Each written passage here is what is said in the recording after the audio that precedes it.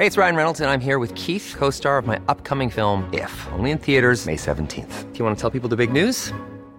All right, I'll do it. Sign up now and you'll get unlimited for $15 a month and 6 months of Paramount Plus Essential Plan on us. MintMobile.com/switch. Upfront payment of $45 equivalent to $15 per month. Unlimited over 40 gigabytes per month. Face lower speeds. Videos at 480p. Active Mint customers by 531.24 get 6 months of Paramount Plus Essential Plan. Auto renews after 6 months. Offer ends May 31st, 2024. Separate Paramount Plus registration required. Terms and conditions apply if rated PG. Hiring for your small business? If you're not looking for professionals on LinkedIn, you're looking in the wrong place. That's like looking for your car keys in a fish tank. LinkedIn helps you hire professionals you can't find anywhere else, even those who aren't actively searching for a new job but might be open to the perfect role. In a given month, over 70% of LinkedIn users don't even visit other leading job sites. So start looking in the right place. With LinkedIn, you can hire professionals like a professional. Post your free job on linkedin.com/people today.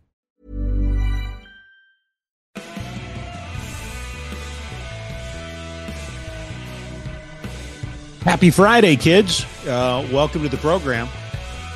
Feeling a little fallish today. I won't lie to you. The weather's been incredible. Not that it matters, but feeling a little fallish today. The colors are out, or almost gone now because of the wind. And I'm not sure why I'm tap dancing or delaying. There's no reason to. Welcome to Just a Game. I am me, you are you. Back in Treaty 7 territory. A little bit of an excursion away. Thank you for bearing with us. Technology is a funny thing. So we acknowledge that there were some gaps and some delays in the interviews that we did the last 3 shows, but we're back in studio. Eric Duhatschek from The Athletic will join us. Can't wait to talk to him about one of the results so far we've seen in the season. If you're an Athletic subscriber, you probably know the game I'm talking about. With that said, since last we spoke, some things have transpired. The local hockey heroes played their first game, and we made a prediction, Jack. You and I, we made predictions, and we weren't far off. We said 4-2. It ended up 5-3. Yeah, right. We were pretty close. So it wasn't Joe Burrow-like, but it was, yeah.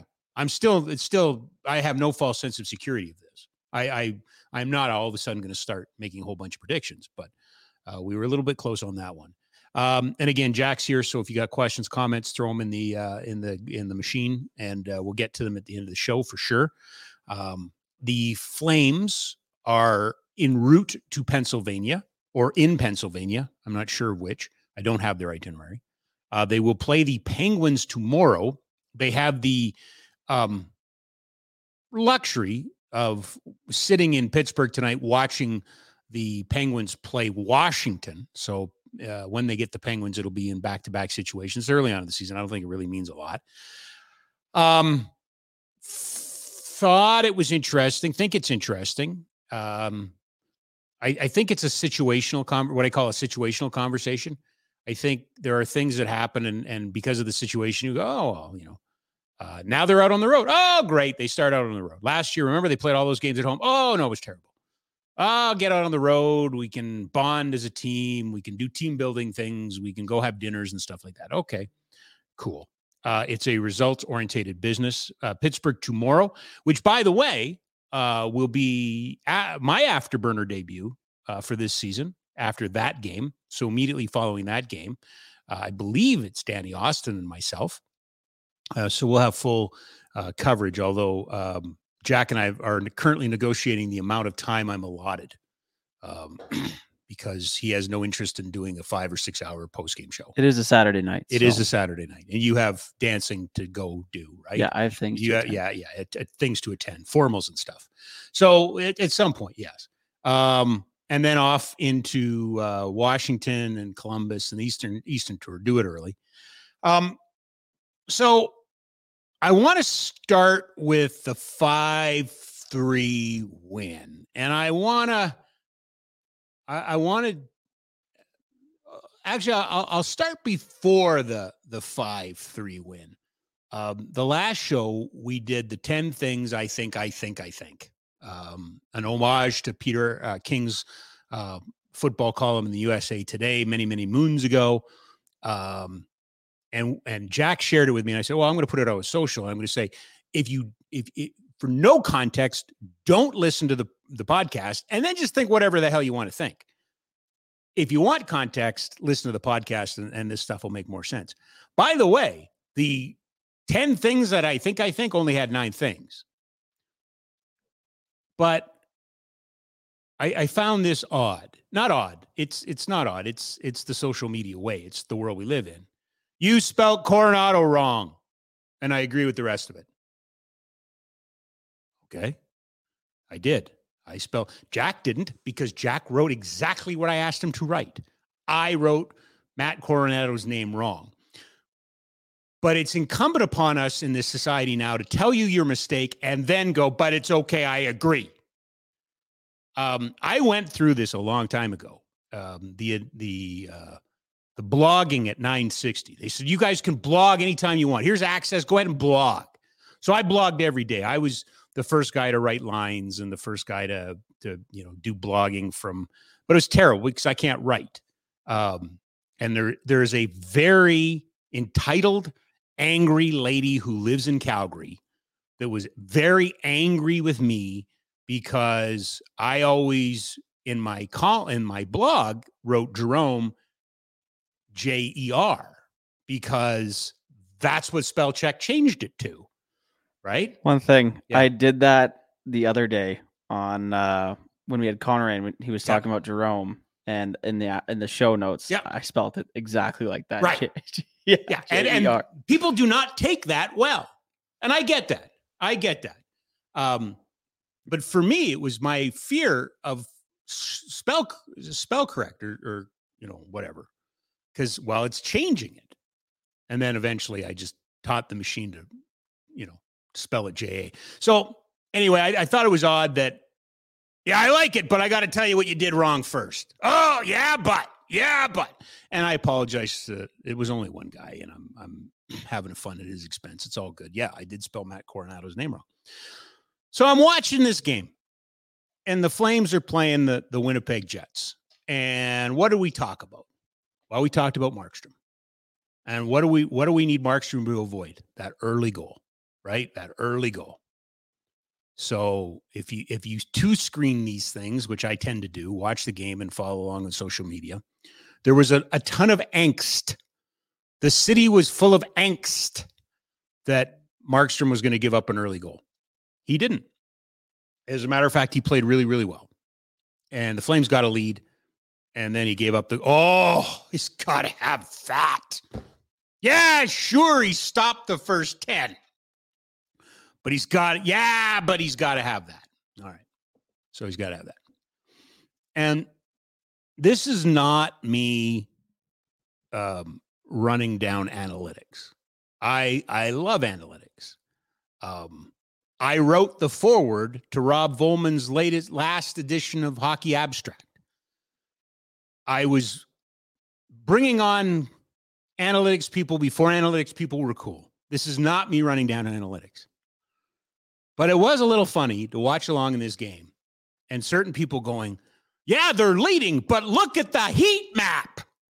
Or, yeah, they're winning, but look at the 5-on-5. Uh-huh. Yeah. It's the but stuff we got to get rid of. It's the buts. It's game 1 of a new season. And may I remind all of us, new systems.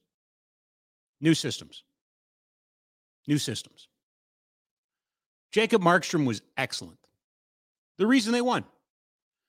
But I got to tell you, watching that game, I saw a team that's thinking. And thinking just hurts the ball club.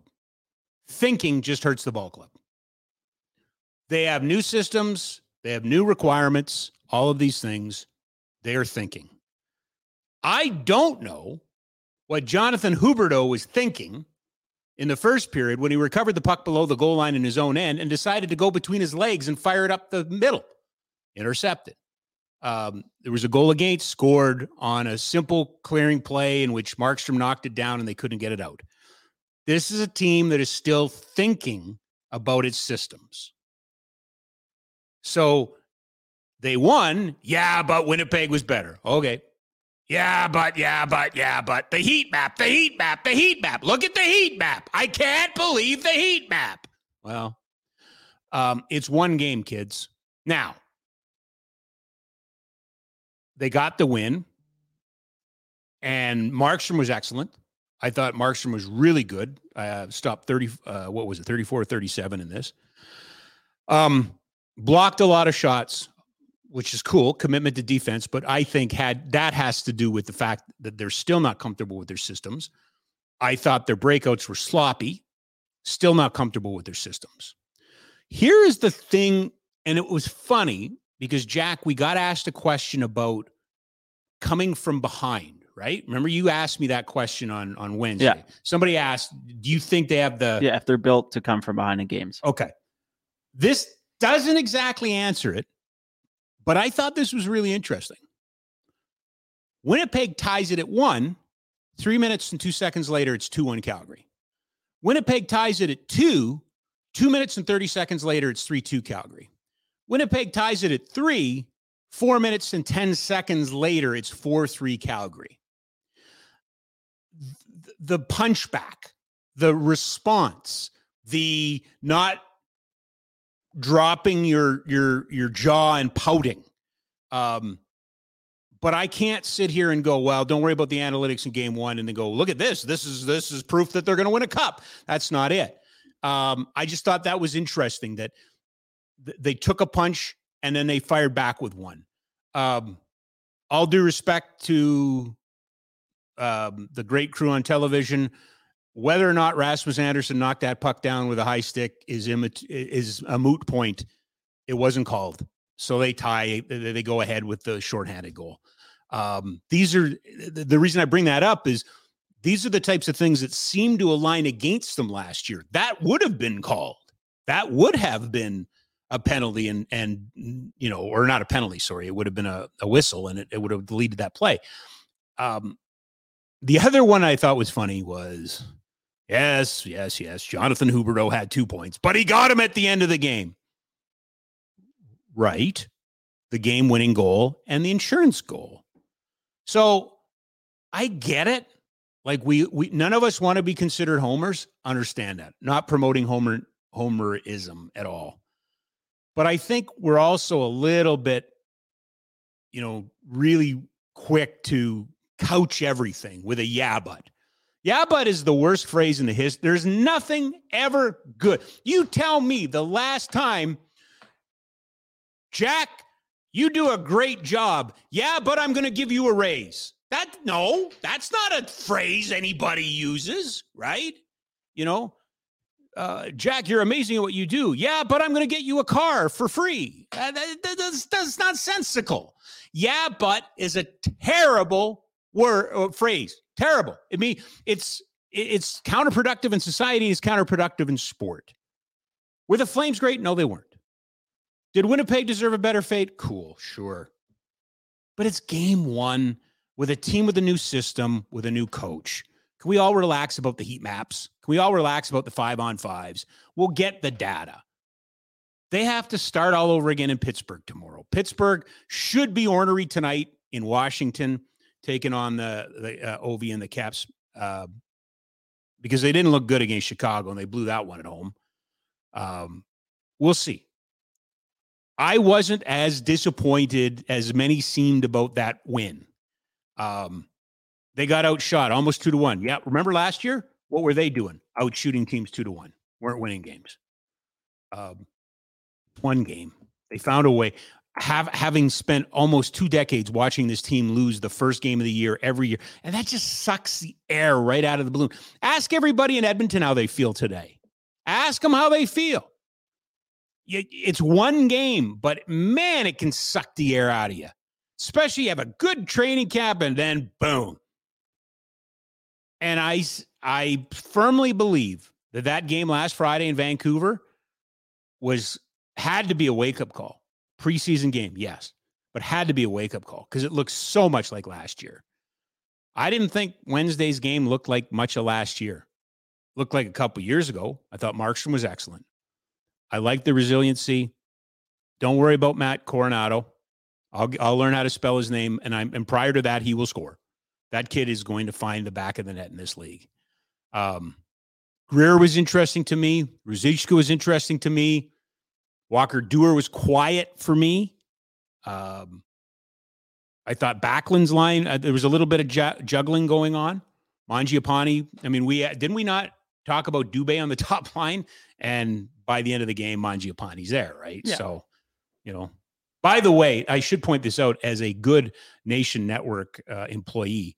If you haven't gone to DF, where's our line? What's the website we got with lines now? Daily Faceoff. It is DFO, eh? Daily Faceoff. Yes. They've got the line combinations and the goalies and everything like that. Like, it's awesome. It's awesome. So, but they mean nothing because by the end of the game, the lines have changed. But it's a great resource. It's a great primer. Anything else? Nah. What? A couple of hits, like Zadorov had a big hit. But that's the one thing that they need more snot. I'm just going to keep going back to that. They need more snot. I like Winnipeg a lot. I like Adam Lowry as a captain. I like his lineage with his dad. I like Josh Morrissey. I like Hellebuck. I like that team. I think that team's capable of being a playoff team. And what can you say about Kyle Connor? Holy cow. This guy, and maybe that's a conversation or at some point we should have, is the greatest under the radar players of all time. Is Kyle Connor not the greatest current under the radar player in the league? Because what was that, Jack? His first game of the season he scored in. Like, he's consistent. Yeah. Right? Like, he just buries the puck. And he was dangerous all night. Is he, like, for you, who else would fall in that category? Like, just kind of under the radar a bit, puts up 40 goals every year. Maybe Jake Gensel. Okay. Yeah, I go along with that name. If he's healthy. Yeah. But man, Connor's good. He's got a nice release. Would you take a Matt Coronado career path like Connor? Oh, any day. Right? Man, he was good. Shaky starts. Whew. We made reference to the things that I've stolen from other people. I'm not sure if you guys are fans of the Rich Eisen show. I love the Rich Eisen show. Overreaction Monday. Like, I love Overreaction Monday. When you do overreaction after the NFL's, Monday, who needs to be fired and all. I love that. Now I think they have their own podcast called Overreaction Monday. Overreaction, Edmonton 8-1 against Vancouver. I'm glad for a lot of reasons, but I like Woodcroft as a coach. What the hell are you doing playing games with your starter? Who's starting? I'm not going to tell you. You have to buy a ticket. That crap is so old. And by the way, this coming from the guy who is on the outside of the sports gambling industry, it's not my thing, but I also smart enough to recognize it's the NHL's thing. You guys had better start acting like adults, because gambling is paying a lot of your bills right now. So let's stop with the I'm not going to tell you who the starting goalie is.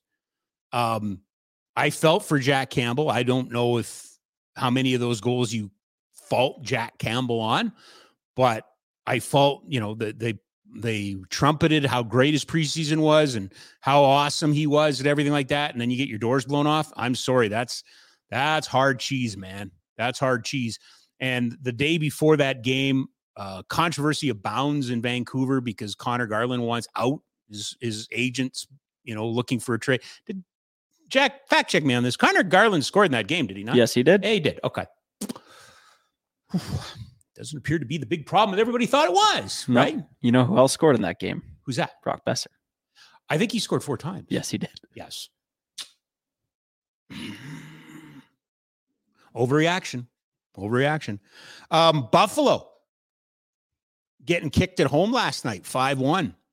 Just spent billions of dollars on 2 young defensemen who deserve it. Don't get me wrong. Owen Power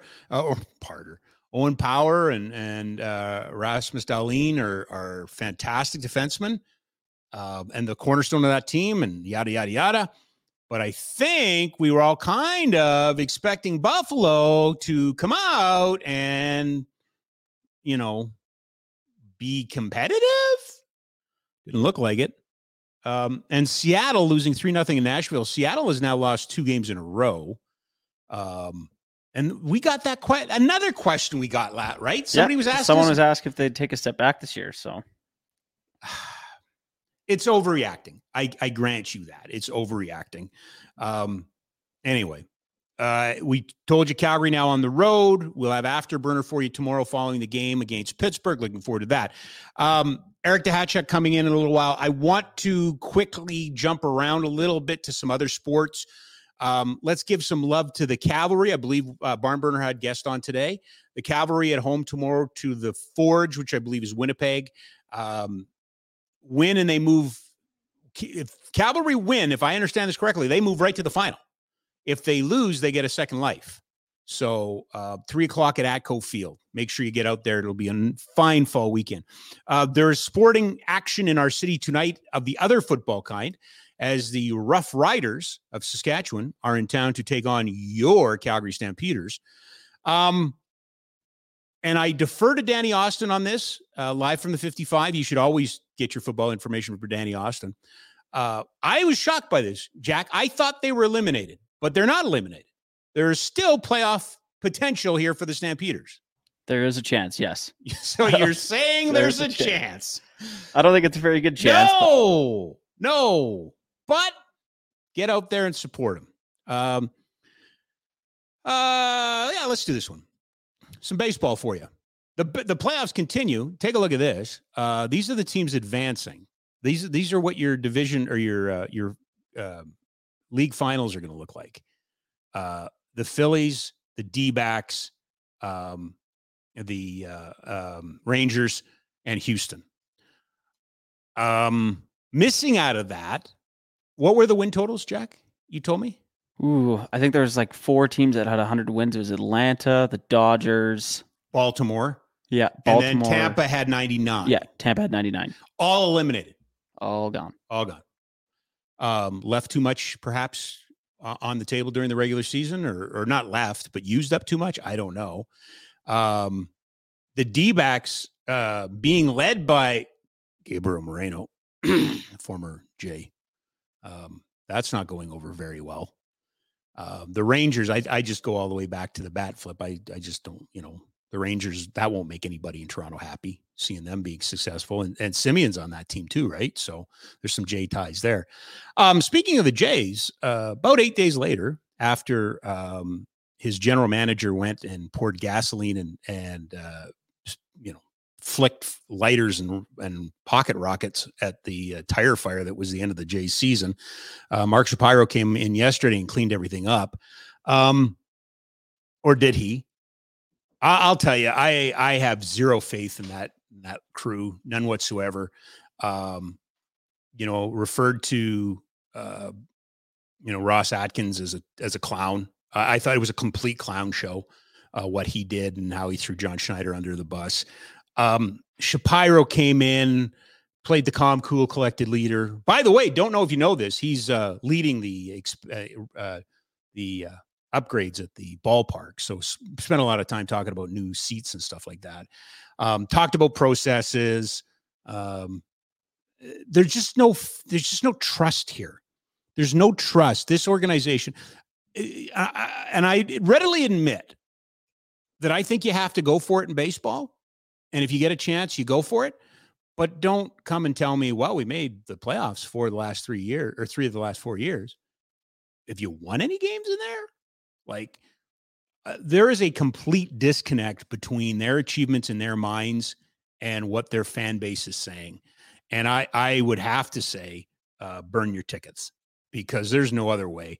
That they are so completely, not my observation. I believe it was Shai Davidi's observation, but yesterday that Shapiro started throwing Donnie Baseball's name in there. Don Mattingly thought this. Don Mattingly thought, well, why would, of course, because everybody likes Don Mattingly. So you use Don Mattingly as the human shield in this. It's a mess. They can't organize a 2-car parade. They've gotten it to this point.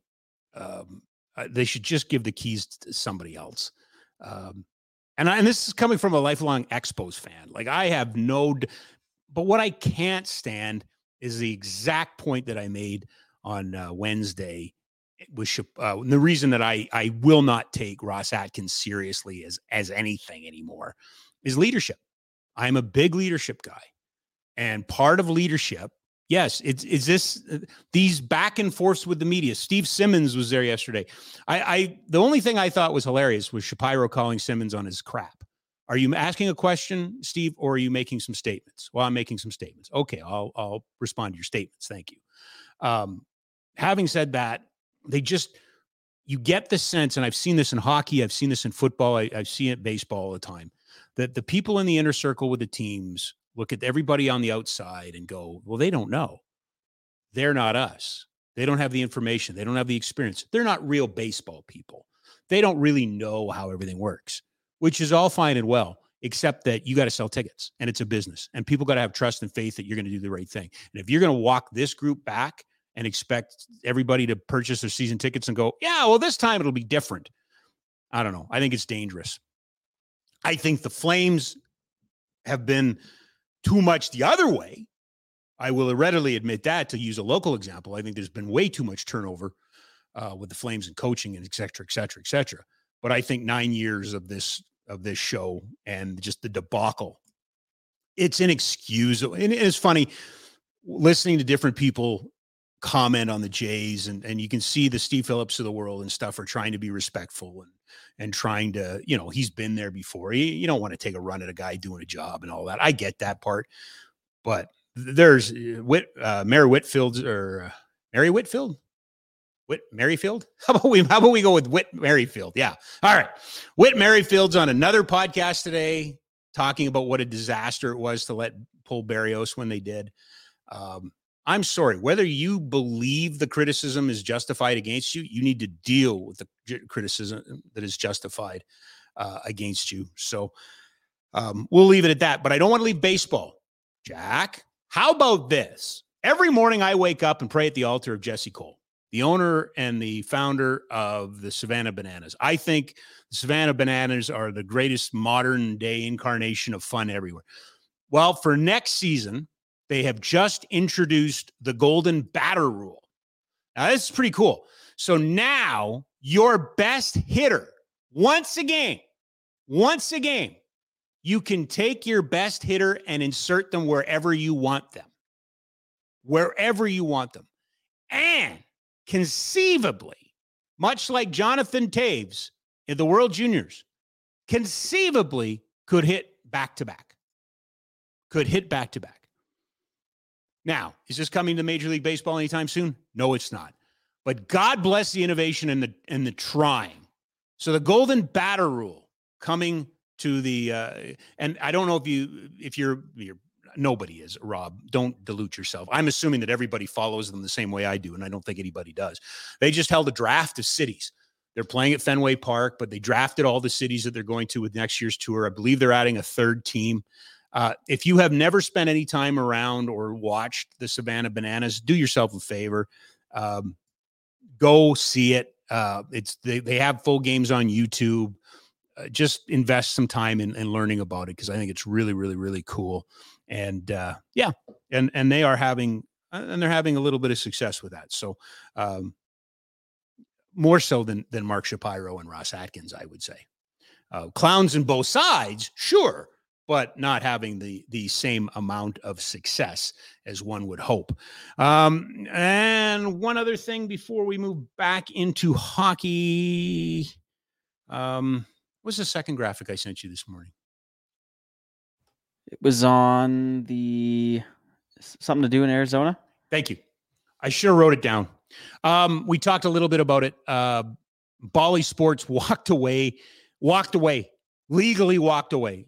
Got a court injunction, walked away from the contracts, will not be doing Diamondback games, will not be doing Coyotes games. I don't believe they're doing Suns games. This is what they sent out today. Bally Sports Arizona is no longer providing coverage of your favorite local teams. We sincerely thank you for your loyal viewership over the years. Good night, everybody. You can now watch the Coyotes if you have rabbit ears. But to actually say, hey, we're done. Good night. What a world we live in. All right. Speaking of what a world we live in, we have the luxury of having a pretty awesome guest join us every second Friday. In this case, back-to-back Fridays. As our next guest brought to you by Ski Sellers Snowboard.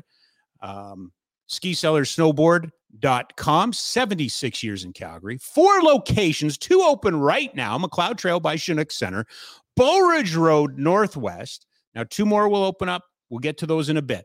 But what you need to know is the latest snow skating is there. And if you don't know what snow skating is, check that out on YouTube, kids. Snowboards, skis are in.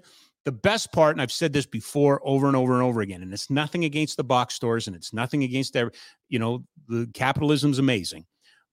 But when you want to buy something, you want somebody selling it to you that knows what they're talking about, and more often than not has actually used the product. That's Ski Sellers Snowboard, SkiSellersSnowboard.com.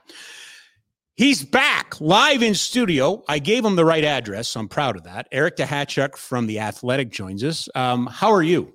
I'm good, and I found street parking. Oh, did you? For the first time in what, two years? You should buy a lottery ticket because there's a lot of construction down there too. Oh yeah, right? Absolutely. Yeah, and you said 1:30, and I think I got here on time. There's nothing, absolutely everything about your appearance has been perfect so far. Okay, all right. Listen. We touched a little bit on it. Just want to talk about yesterday. Chris Snow was remembered, the service, and then a celebration of life afterwards. I thought Brad Treliving was brilliant. I wasn't able to attend. I went to the after event. I wasn't at the funeral. I thought everybody. I thought it was awesome that Kevin Paul DuPont came from the Boston Globe to cover it. What's the legacy piece here? Now that we've said goodbye, where will we see that, Chris and his influence pop up on this team, on this league? Where will he live on in this game? No, that's a good question. And I was in the church. In fact, it was funny because when Lisa and I came in, we went into a pew and we looked up and we were sitting beside Jerome, Okay. And on the other side of Jerome was Mark Wolleman, who I work with at The Athletic, and he was the sports editor in Minnesota that originally hired Chris to go and cover the Wild. And then Tom Thompson, who was running the scouting department for Doug Risebrough, was there, as well as Doug.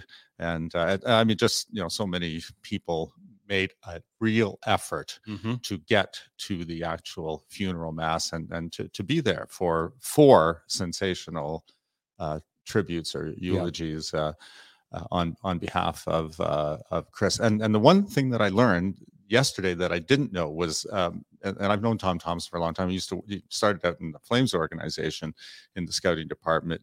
And I've known this for a long time, that he is a big baseball guy. And so when he and Doug were there, it was, like Tom originally said to Doug, you should look at this guy because he's a really good baseball writer. And so that was a little bit of how Doug Risebrough became familiar with Chris Snow and his work. Eventually, Doug did hire him because I think it was mostly because he was a bright guy and an enthusiastic guy and wanted to work in the industry and was prepared to do whatever it took to get into the industry. And as we all know, that eventually when they cleaned house in Minnesota, Chris was without work for a year, wrote letters to all of the teams. Only Brian Burke and Jay Feaster responded. Jay eventually hired him, brought him in here.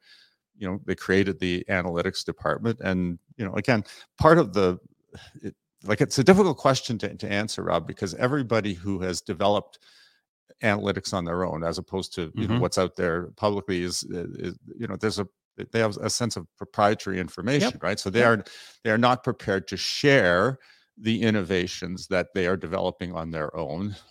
They're prepared to tell you that the people that they're working for them are innovative and they're developing means of interpreting information that they believe it gives them an edge, or at the very least allows them to stay on top of these technological developments that are happening in the business. So what will be his legacy? Well, he is part of that first group of people that came into the game and asked people who just look at the game in traditional ways, like I do, to look at it with a different perspective.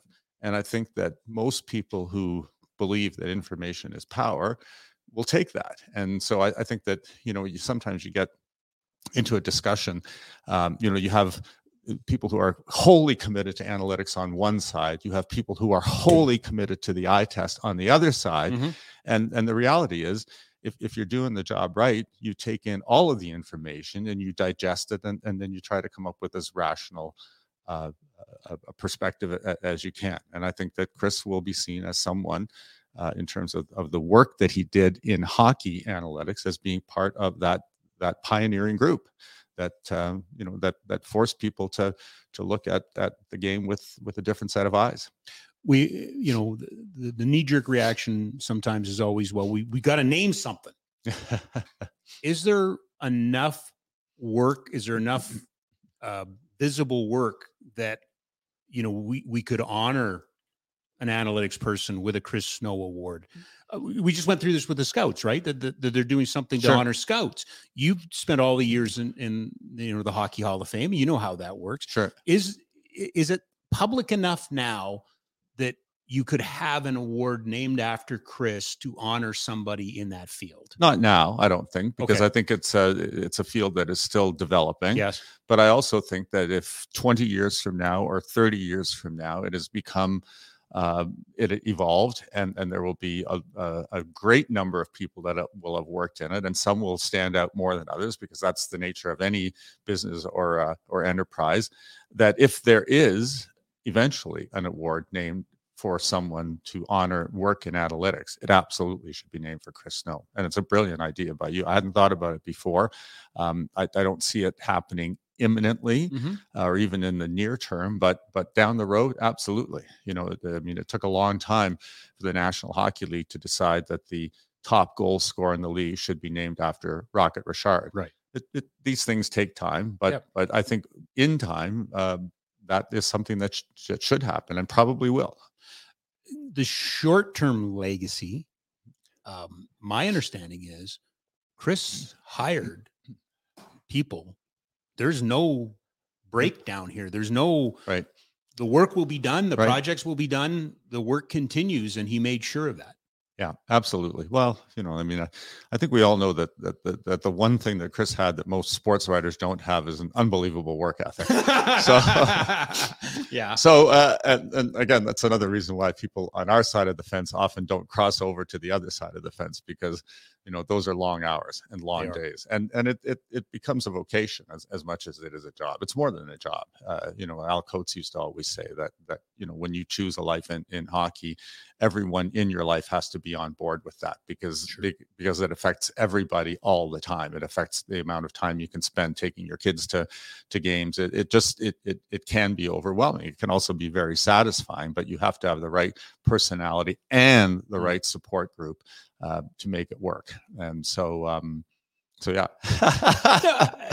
I was transitioned now to the start of the season. I was reading the Notebook today, and I was railing a little bit about, not your column, but I thought that, as I was watching screening the Calgary game, they're ahead 2-1, but I don't know how. Look at this heat map. Mark, if it wasn't for Mark, it was all the buts. Yeah. And to me, watching the Calgary Flames, they're thinking. Yeah. They're not into the system yet. Yeah. That everything else was a good sign. Yeah. Overreactions though. Edmonton 8-1 loss. Wow. Well, I have to say that one, I kept waiting for them to turn it around. I kept waiting for a punchline. Yeah, I kept waiting for the moment where McDavid and Draisaitl seize the game back, because they have the ability to do that, and it didn't happen. And I have to say, the problem, of course, is that game was going on at the same time as the Calgary game, and the Calgary game was more interesting. But just because as the score mounted, I have to say I kept switching over to see what was going on.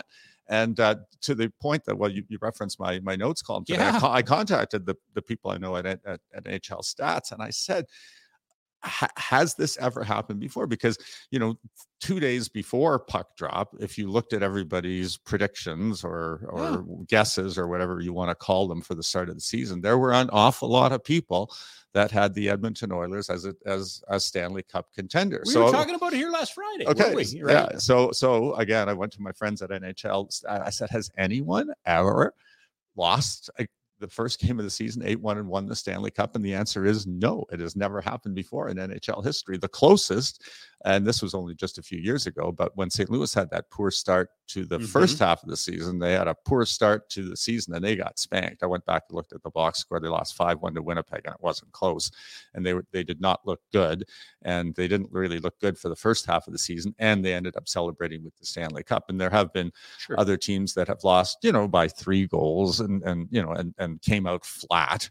And I think that, the collective answer there is that there are a lot of imperfect beginnings in the National Hockey League that still can end with somebody celebrating the cup. But it's funny you should mention that, because Mark Spector was at the memorial service for Chris Snow. Mark works at Sportsnet now, and we both had the same idea that, like, I was going in a different direction with my notes column, and I felt I had to pivot to that, if only to get it on the record as this is the starting point, just in case at the end of the season they are talking about Edmonton as a team that has won the Stanley Cup, so that we would have it in our minds that this is how it began, and then how did you navigate that path through the remaining 81 games and through the playoffs to actually get to the winner's circle. And if the season, it works both ways, fortunately or unfortunately on our side of the fence, or if the ending is as disappointing as it has been the last couple of years, you can say it began this way and it ended this way, and it comes full circle. So again, that's part of what we do in the writing game. You want to establish these benchmarks or parameters early on, but so I didn't see enough of the game to know what went wrong. However, I do know that I don't think they can win without Matthias Ekholm. And I'm not sure, even if they have Ekholm back at full strength, playing the role that he played on the team after he came over in the trade deadline, if that defense is still good enough. And I think it's fair to say it's only one game. Jack Campbell had a terrific preseason. Saturday night, there's a rematch, and the Oilers could very easily exact revenge on Vancouver, and then all will be forgotten and all will be forgiven. But the goaltending looked nervous and not good enough, and so we'll see. One of those two needs to be better. And then when they get to the playoffs, if it's still those two, and I suspect that it will be for a lot of reasons, including salary cap considerations, somebody has to step up and be Adin Hill. Because if somebody steps up from that group and is Adin Hill, then everything is fine. But those types of fairy tale storylines that Vegas had with their goaltending in the playoffs, that doesn't happen that often. No. And so, basically you're crossing your fingers and you're hoping that you catch lightning in a bottle in the same way that Vegas did with the number of goaltenders that they had, patrolling the crease, and the success that they had with a lot of different people between the pipes. Well, I got to be honest with you. To me, it was like, all right, they lost 8-1, so what? They'll be fine. And then I read the column, I'm like, oh, and you brought data. I got to be honest with you. I would have swore somebody in the 80s would have had that happen to them. I think of all those Chicago or Edmonton games, the ones that would end up ridiculously high. That's absolutely. Yeah. And that's what I thought too. That was the whole point of reaching out to, because I don't have that database, but obviously they do. And I was surprised at that result, but that is why you crunch those numbers. But even you, because you went the 7 goals down to the 5 goals down to the, like getting blown out is, even 4 goals is, quite audacious to come back from, right? Yeah, exactly. Yeah. And, but the other thing I would say too is, Robin, and I think this is the point that you were making there, is that if that had happened in game 39, it would be like a mild curiosity for a few hours and then move on. Yeah. The problem is that there is such a focus on the home opener and the beginning that people, rush to snap judgments right away. And we all have to collectively take a step back and say, okay, it was just one game. And especially at the start of the season when it's not that the NHL preseason is as insignificant as the NFL preseason, because nothing can be more insignificant than the NFL preseason. I mean, Stars don't even play in those games. Yeah. Nevertheless, there is a different level of competition, of pace, of competitiveness, and if you've kind of coasted through the exhibition season, it's hard to just turn it on and be mid-season ready. And veteran players know that over the course of 3 to 5 to 7 to 10 days, they're ramping it up, and it's a marathon, so they have to be ready to play 82 games. So like as I say, I try not to rush to judgment, but I just thought that was so unusual to lose in such a decisive way. Yes, that it felt it was worth pointing out. Yeah, and I won't lie to you. Part of me was wondering if it was the hockey gods punishing Woodcroft. You don't play games with your goalies. Like, where was that coming from? Oh, I'm not going to tell you my goalie is. Yeah. Come on now, that's not who that guy is. No, exactly. And there is a part of me, I'm too old school, as well as Jack Campbell played in the exhibition season, I'm pleased about that. I think now I have an option, but I also think about what Stuart Skinner did for me and saved my season last year, because and he's your future. And he is your future, that he gets the start. Yeah. And then if you have to come back with, Jack Campbell in the home opener, you come back with them. But that whole, issue of goaltending, rotation is going to be interesting this year, because I think more and more teams now realize that you don't want to burn out your starter, and you can burn out your starter. And if you have a reliable 1B, get him in there, even if somebody is off to a good start. You want to see both guys in there, and you want to get them both going in the right direction. I mean, I think about one of the the games that probably people didn't pay a lot of attention to last night was St. Louis Dallas, and I stayed with that longer than I intended to, partly because St. Louis was hanging in really, really well against them. But if you watch that game, and I guess I saw most of it, the one thing that struck me was Jordan Binnington looked pretty good.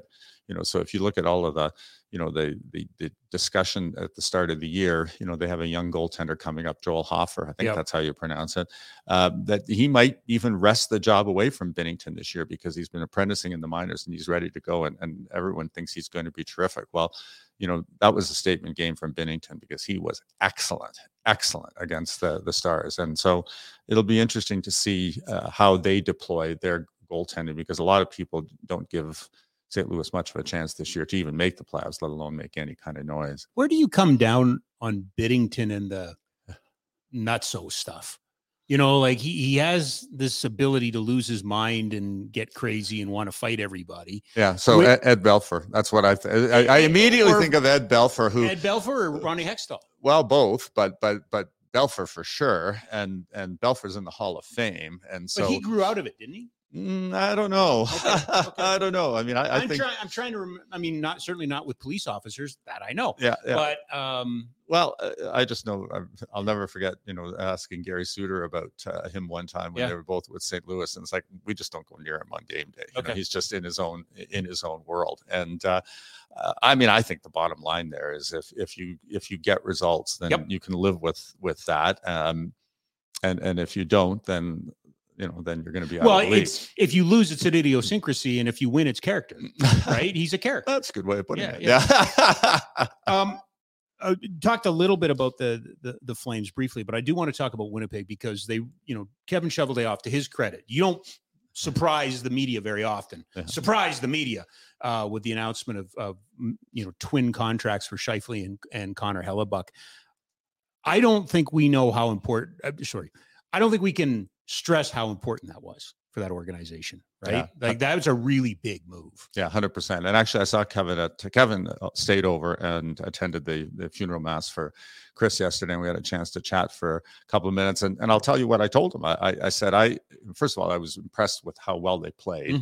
To me, that was a team at the end of last year. You wondered, like, it felt like a team divided. It felt like there were issues in the dressing room. It felt like there was something more going on there to take this team that on paper looked very talented and was underachieving. And that we didn't see that last night or on opening night. We saw a team that seemed to be on the same page, played very hard, probably deserved a better fate if Markstrom hadn't been as good as he was. So, but then we got to the point about Scheifele and Hellebuck and signing those contracts. And, I really do believe that nowadays, if you're running Winnipeg, Calgary, Buffalo, Ottawa, one of the most important things you have to be as a manager is a salesman.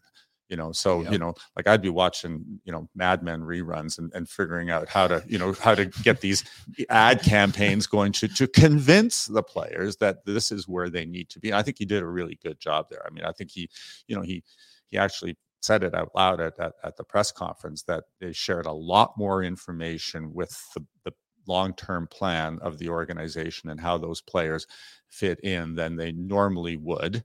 In the old days of negotiation, how would I tell you? So I'm a general manager, you're my star player, Rob. In the old days, I would show you how much I cared about you by saying, we're offering you 7 years and X $1 million.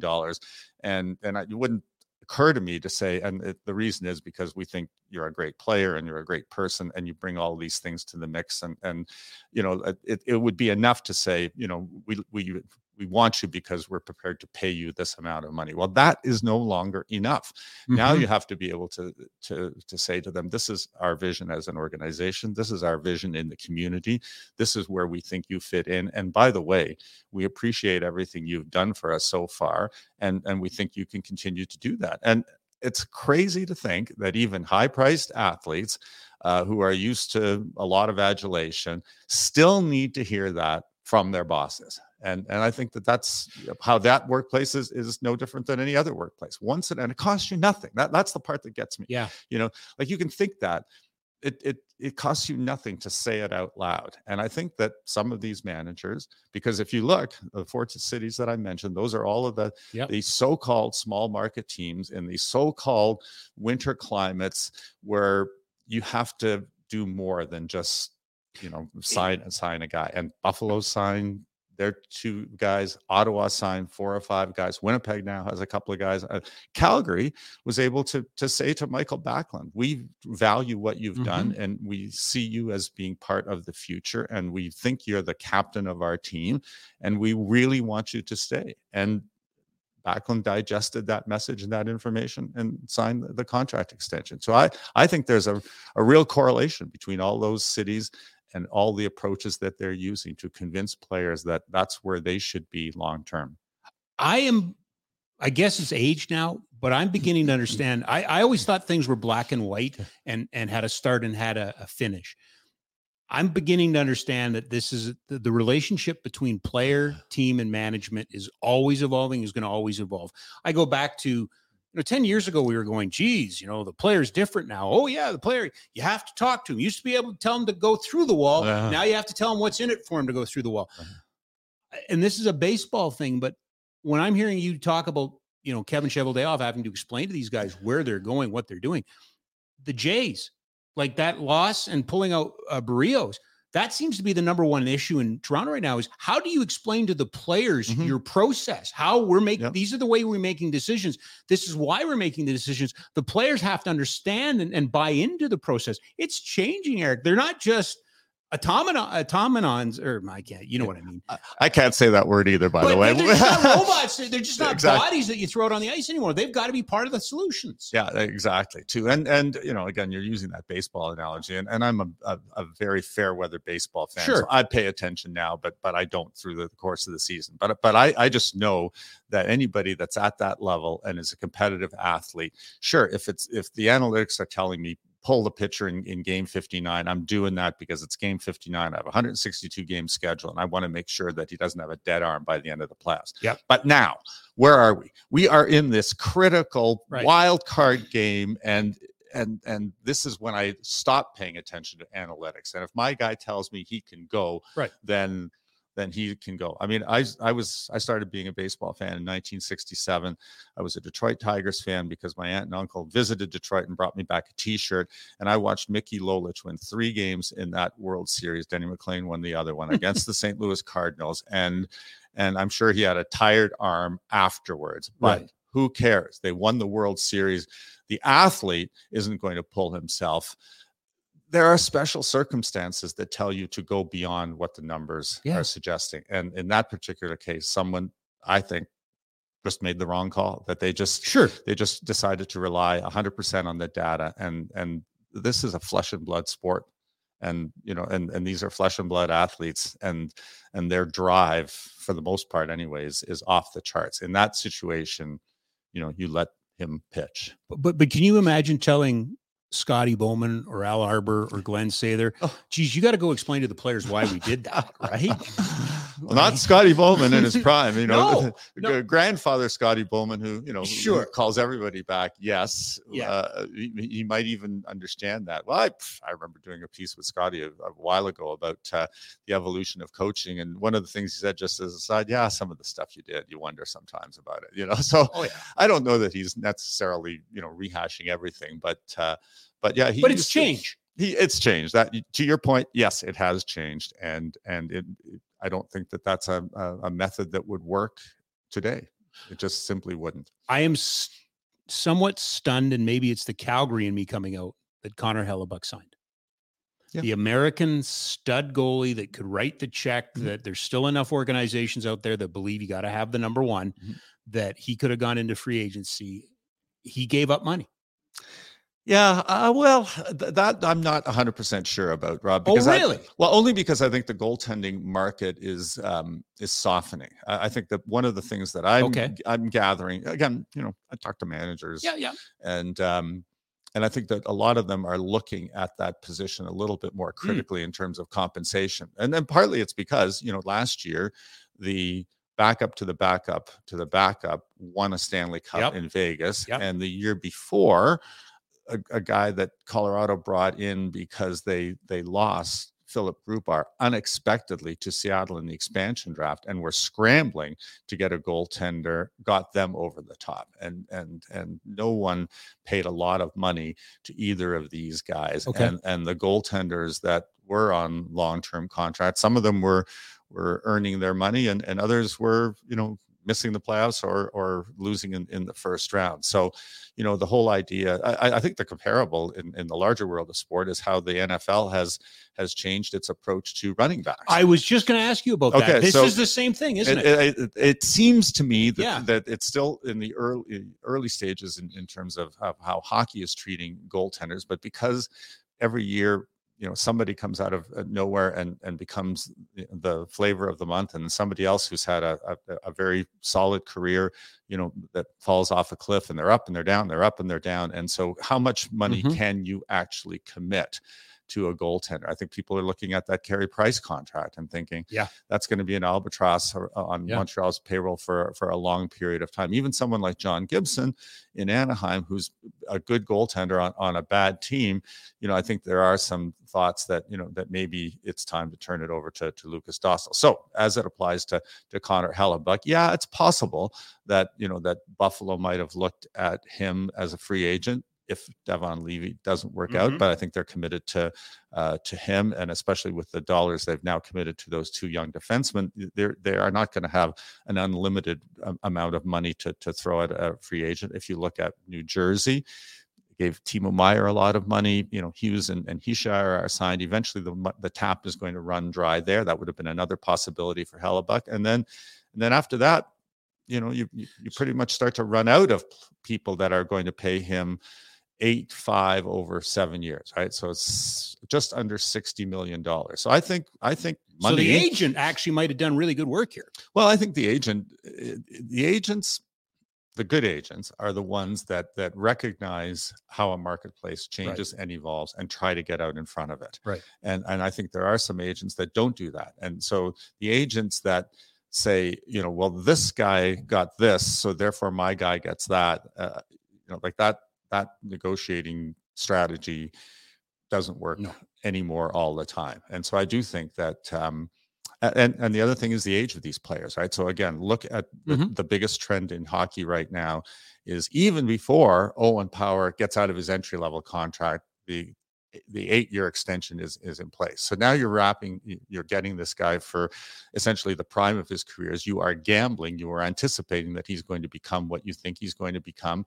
But rather than give the money to a player who's 29 and give them the 7 or 8 year contract. And now he's 37. More and more teams are trying to give it to a player earlier in his career so that they are buying the prime years of their career. And I think that, that as it relates to Mark Scheifele, it's the same thing.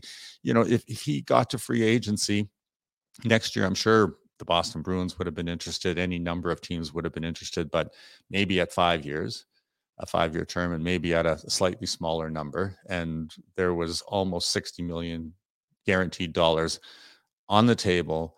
And, he probably signed an under market contract in his last contract. And this was an opportunity to finish out his career in Winnipeg. I think, I've talked to him a few times over the years, and I had a very long profile of him early on in my years at the Athletic when he was our Winnipeg Athlete of the Year. And the one thing that always struck me is that he's a hockey nerd. Yeah. So he's a hockey nerd. And I think it helps to be a hockey nerd when you're in a hockey obsessed city like Winnipeg. Like, he's a really good fit there. Like, he on his nights off, he's watching hockey games. Not every current NHL player is that committed. A lot of them on their nights when they're not playing are not watching hockey. They're trying to get away from the game. So I think that, you have to have a certain personality, I believe, to want to play in a hockey crazed market. And so if you have somebody like that, if there's a way of getting him to commit and stay and keep your team on track, because they're a good team, right? They're a good team. I don't know if they're a great team, but other than they're a hot streak by Hellebuck for going deep. Yeah. That's what I think. Again, we're trying to forecast, this team, that team, this team, that team. No one looks bulletproof to me. What is the best team in the? Millions of people have lost weight with personalized plans from Noom, like Evan, who can't stand salads and still lost 50 pounds. Salads generally for most people are the easy button, right? For me, that wasn't an option. I never really was a salad guy. That's just not who I am. But Noom worked for me. Get your personalized plan today at Noom.com. Real Noom user compensated to provide their story. In 4 weeks, the typical Noom user can expect to lose 1 to 2 pounds per week. Individual results may vary.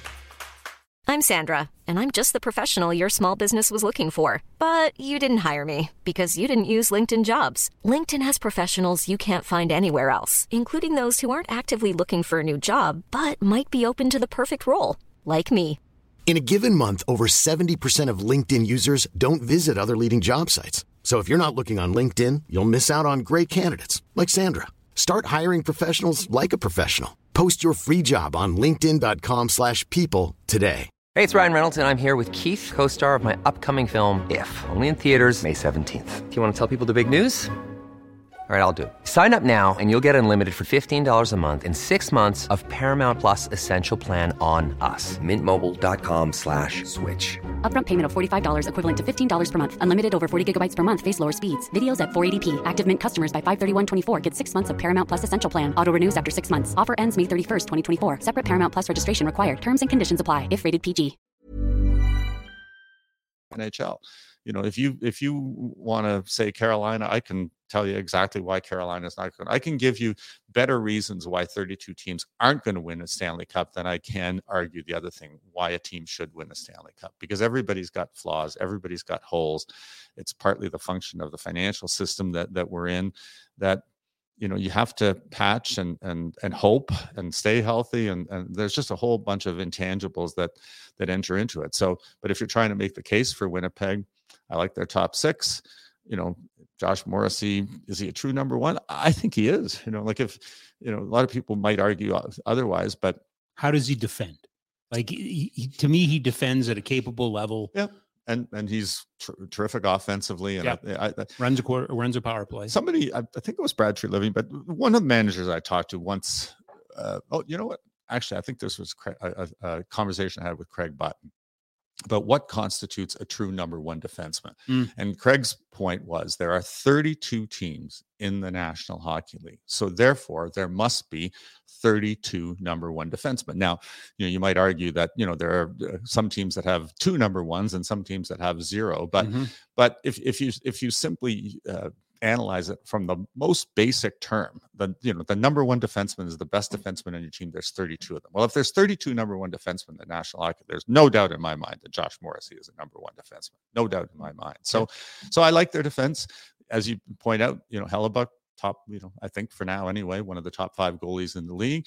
And everybody can fill in, the bottom half of their roster with young players and veterans. And, there's not a lot to choose from, among most teams when it comes to the depth players and the 5 and 6 defensemen. So there's enough pieces there to suggest they could be in the playoffs. And then who knows? Is Kyle, we were talking about this before you got here.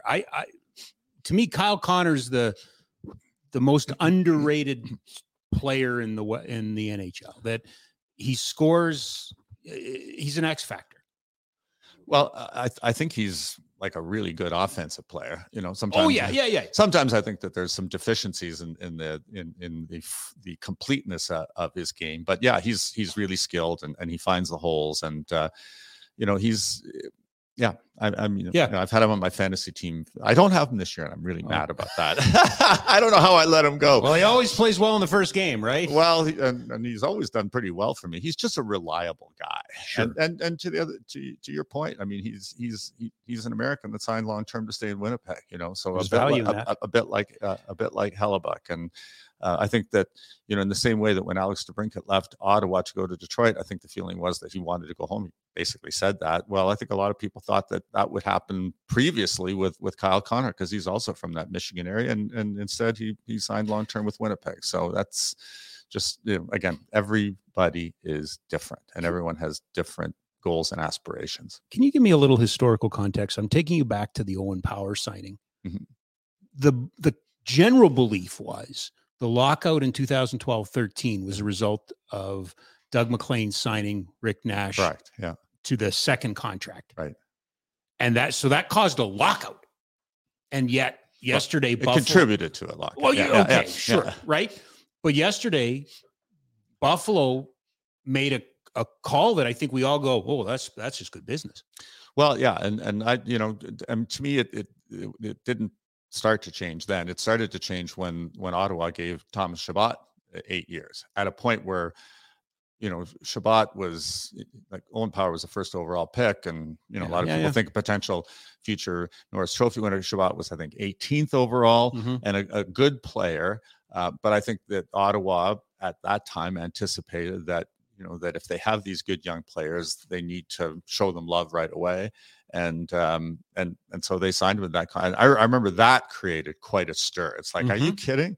Because as you say, as soon as someone establishes what an agent will say is a precedent, then everybody's got a client that fits mostly the same bill and they want the same deal, and not every team believes in that. But yeah, I mean, you're right. It goes back to that the thing we were talking about just a few minutes ago, that teams have said, I would rather pay for their prime years than to have to, nickel and dime them in the early years when the negotiating leverage is more with the teams.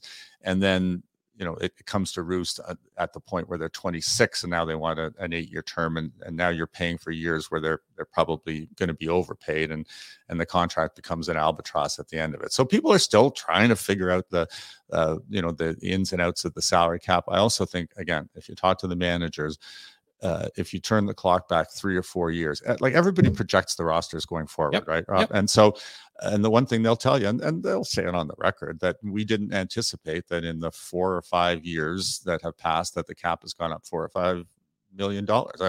Kenny Holland said that at the draft to a number of us that were standing around, that was the one thing. If you told him when he took over the Oilers that in that time that he has been running the Oilers, the cap would inch up in these tiny small increments, maybe they would have done business differently, but they didn't anticipate that. And that was, the result of a pandemic and the escrow payments that had to be repaid by the players to the league to keep that 50-50 balance in place. And so it has forced teams to shift on the fly how they operate. And I think that every manager you talk to now will tell you there's an inflection point next summer because the cap's going to go up $3 or $4 million, and there's another inflection point the summer after that, and they think that there'll be $10 more million in the system. by the summer of 2025, and that will create a little bit of breathing room for all the teams that are so tight up against the cap right now. And then we'll see what happens after that. This conversation here is the whole reason why I've always loved you as a guest, because I always come away. No, I mean this. The quarterback or the running back goalie, that pops for me. Yeah. You know, it really does, because you've seen it in the NFL, right? That used to be the premier player. That's where all the money went. Yeah. And now your point about the goalies are great.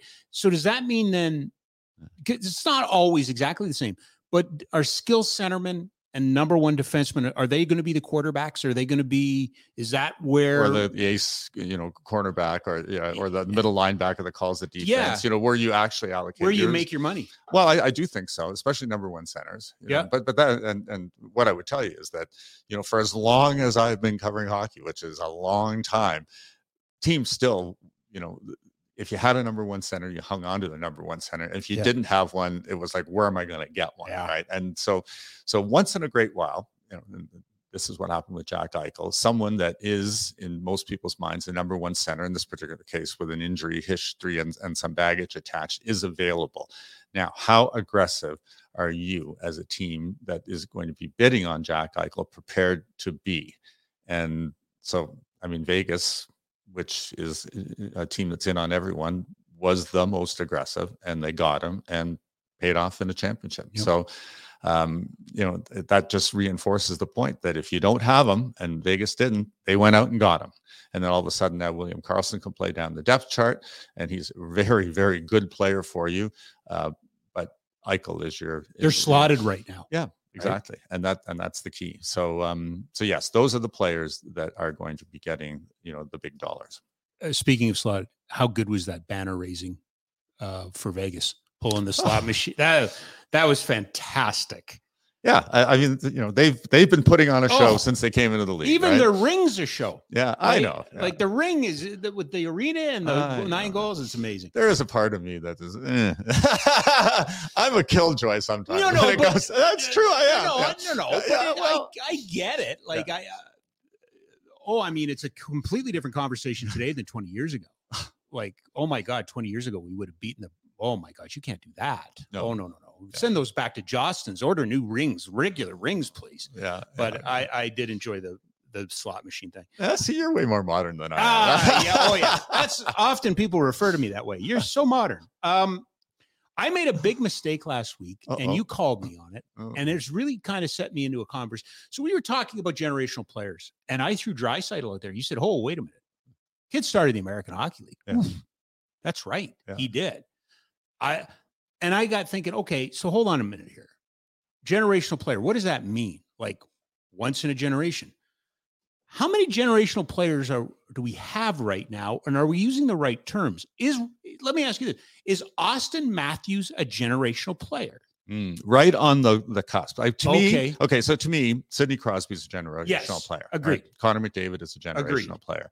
Eichel, not yet. Okay. A lot of people thought he could be. Matthews, yes. I think Austin Matthews is. And then Connor Bedard. So 4, so our generation has 4. Well, but that goes back to 2005. That's fair enough. Yeah, fair enough. So in an 18-year span, we have one generational player whose career is winding down. We have one generational player whose career is 2 games in. Mm-hmm. And then we have 2 in the middle of that, McDavid and Matthews is a really tough one. I haven't really thought about it, but the way he scores. See, I know Ovechkin's going to be the leading goal scorer of all time. Kane? Taves? No. They won championships for sure, but in terms of what Wayne Gretzky did, were Brodeur and Waugh generational players? I don't have a single goaltender on my list of generational players, but I think Wayne Gretzky, I think Mario Lemieux, Jagr. See, Jagr and Matthews to me are the same guy. Okay, yeah. Right? Because they're not normal. No. But there's somebody better than them. Yeah. If that makes any sense. Yeah.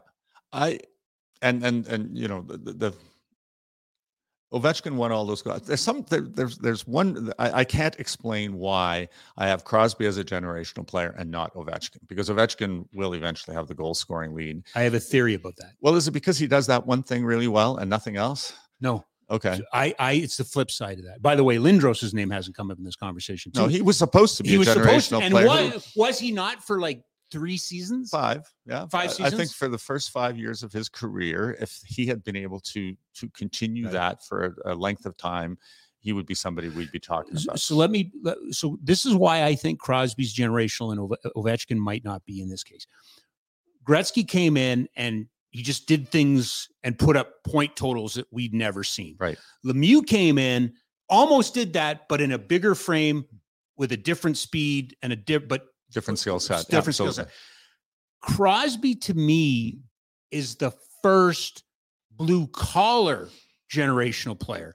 Put up points, but would battle you in the corner. Was really good in small, tight areas. Did the things that took to get the puck. He had other players that would go get the puck, but he was capable of doing it himself. Yeah. So I just thought he defined himself as kind of the first lunch bucket generational player. Yeah, that's well said. I like that. Yeah, I like that. And the thing about Ovechkin, again, he does that one thing really, really well. Right. But yes. Does he, the term people use, does he drive play? Like when he's on the ice, I guess maybe a generational player has to have the puck on his stick more than Alex Ovechkin does. I guess it really is as simple as that. The puck is on his stick and it's off his stick and it's in the net, and that's a great thing. Mm-hmm. But, but he just doesn't seem to be that guy that drives the play and catches your eye whenever he's on the ice. And he's more like Patrick Kane is that other guy too, or Brett Hull was like that, he wouldn't be in your frame of vision. He wouldn't be in your frame of vision. You wouldn't see him. And all of a sudden he materializes, the puck's on his stick, it's in the net. So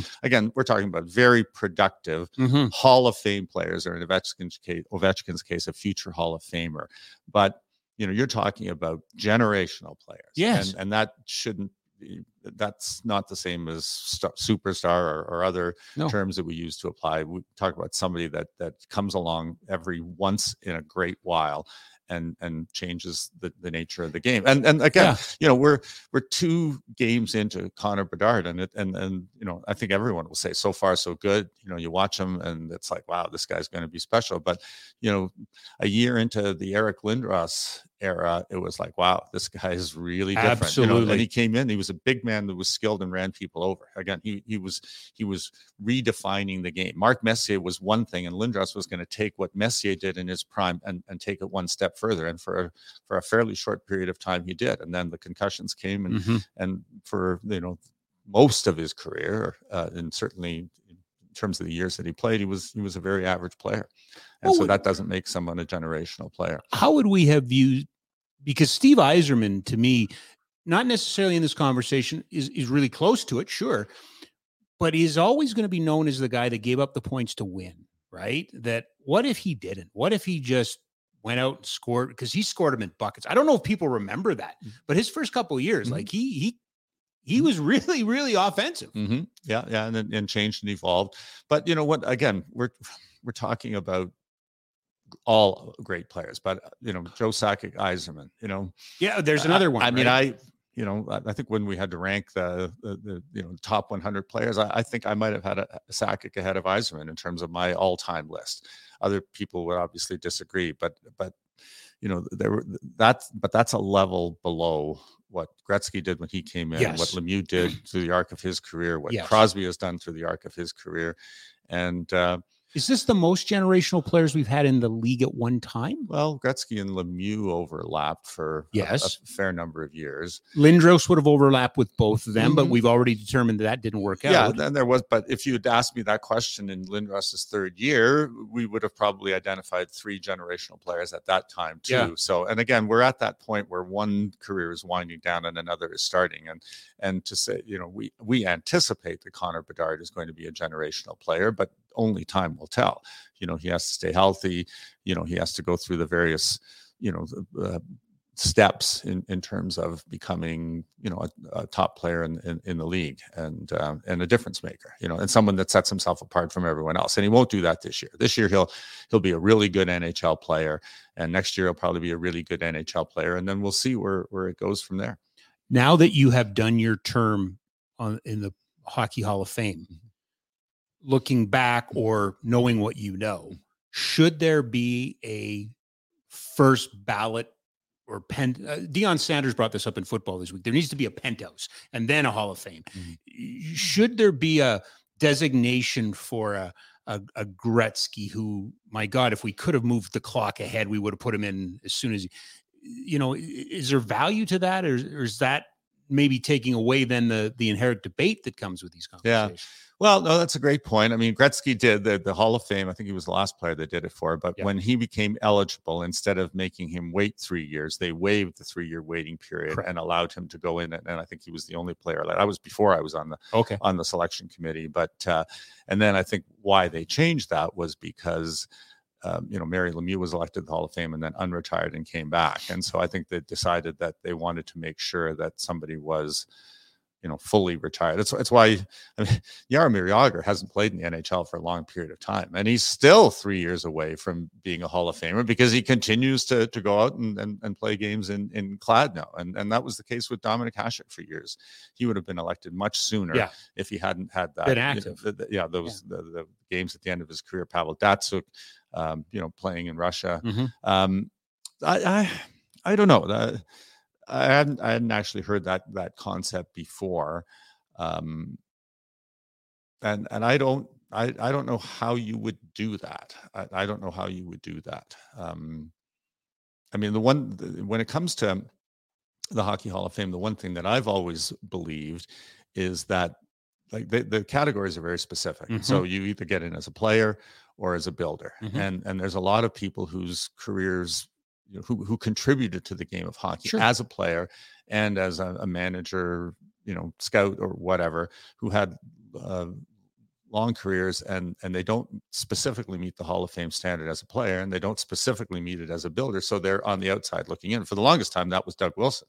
Now he eventually got in as a player, but people would come up to me and say, why isn't Doug Wilson in the Hall of Fame? And I said, well, are you talking about what he did, building the San Jose Sharks as the original manager or one of the original captain and then eventually the longtime manager there, or as a player? And they said, well, both. I said, well, that's not how our elections work. We either have to assess his playing career in and of itself or his management career in and of itself, but we can't merge the two. So my solution was that there should be an annual lifetime achievement award. And so I think that would broadly encompass all the people that fall through the cracks or don't meet a specific criteria. So and the first name that comes to mind for me is Frank Zamboni. So Frank Zamboni invented the ice making machine that made the modern professional indoor game of ice hockey possible. Right. And so that innovation in and of itself created the industry that we now see as the National Hockey League.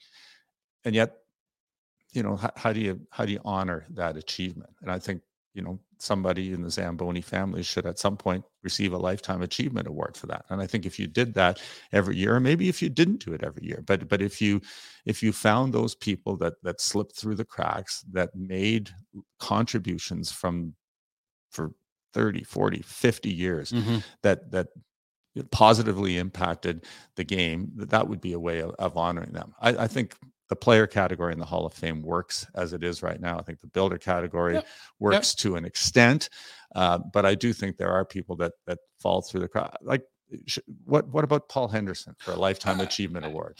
So he again, his playing career he had a good playing career, but he had that one shining moment, which again transcends sports and changed how we view international hockey. Yes. So all of a sudden, Canada plays Russia in an 8-game series.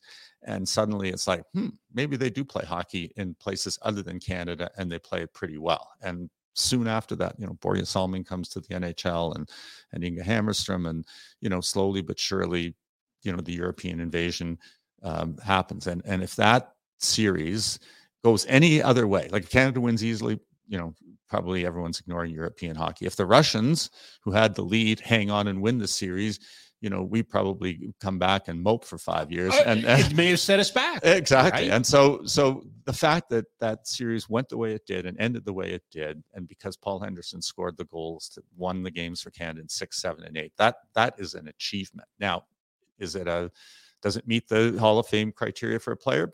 hasn't yet, but it would sure meet the lifetime achievement award that I'm pitching. I love it. I love it. And I can list a whole bunch of, and I'll give you one better than that. I think you call it the Zamboni Award because it is not the NHL Hockey Hall of Fame. No, it is the Hockey Hall of Fame. Yeah. And I would argue that what individual has had more impact on all levels of sport than what Frank Zamboni provided. Sure. So then it becomes the Frank Zamboni Hockey Commitment to Hockey Award. You leave it a little loosey-goosey so that you do have that flexibility, and then you hand that out to the to the Paul Hendersons of the world, or to the Fran Riders, who tirelessly worked to make women's hockey what it is today at the very, very early infant stages of the game, and thus far anyway has largely gone. What about a guy like Red Story? Yep. Right. And people like that. I mean, we got a lot to catch up on that way. Sure.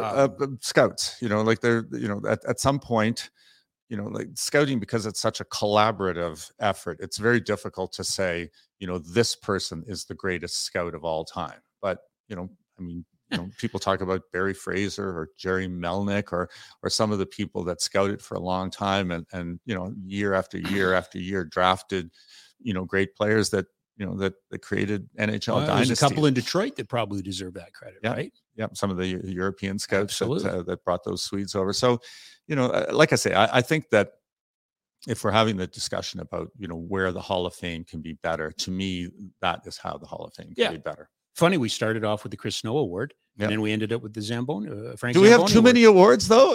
How about if we get rid of the Mark Messier Leadership Award? Am I allowed to say that? Yes, you are. I will defend the Mark Messier Leadership Award because I think leadership, there's too much management, not enough leadership. I don't know how much it's actually going to the right person based on. I loved Adam Lowry's quote about how Andrew Ladd brought him up. And, have you told that story? Yeah. I haven't. Can you tell it? When they were coming up together, Andrew Ladd bought all the dinners and said, and then when you're me, then you pay it forward. This was Scheifele, not Lowry. This was Scheifele, right? Yeah. Yeah. And then you do it. Yeah, exactly. That's leadership. Exactly. Yeah. But would anybody ever think to give it to Andrew Ladd? I might, because I really admired and respected what he did. That's what I think he should. That's where I think the Mark Messier Award. It just feels like the Mark Messier Award is that. Who didn't get it? Who didn't get what?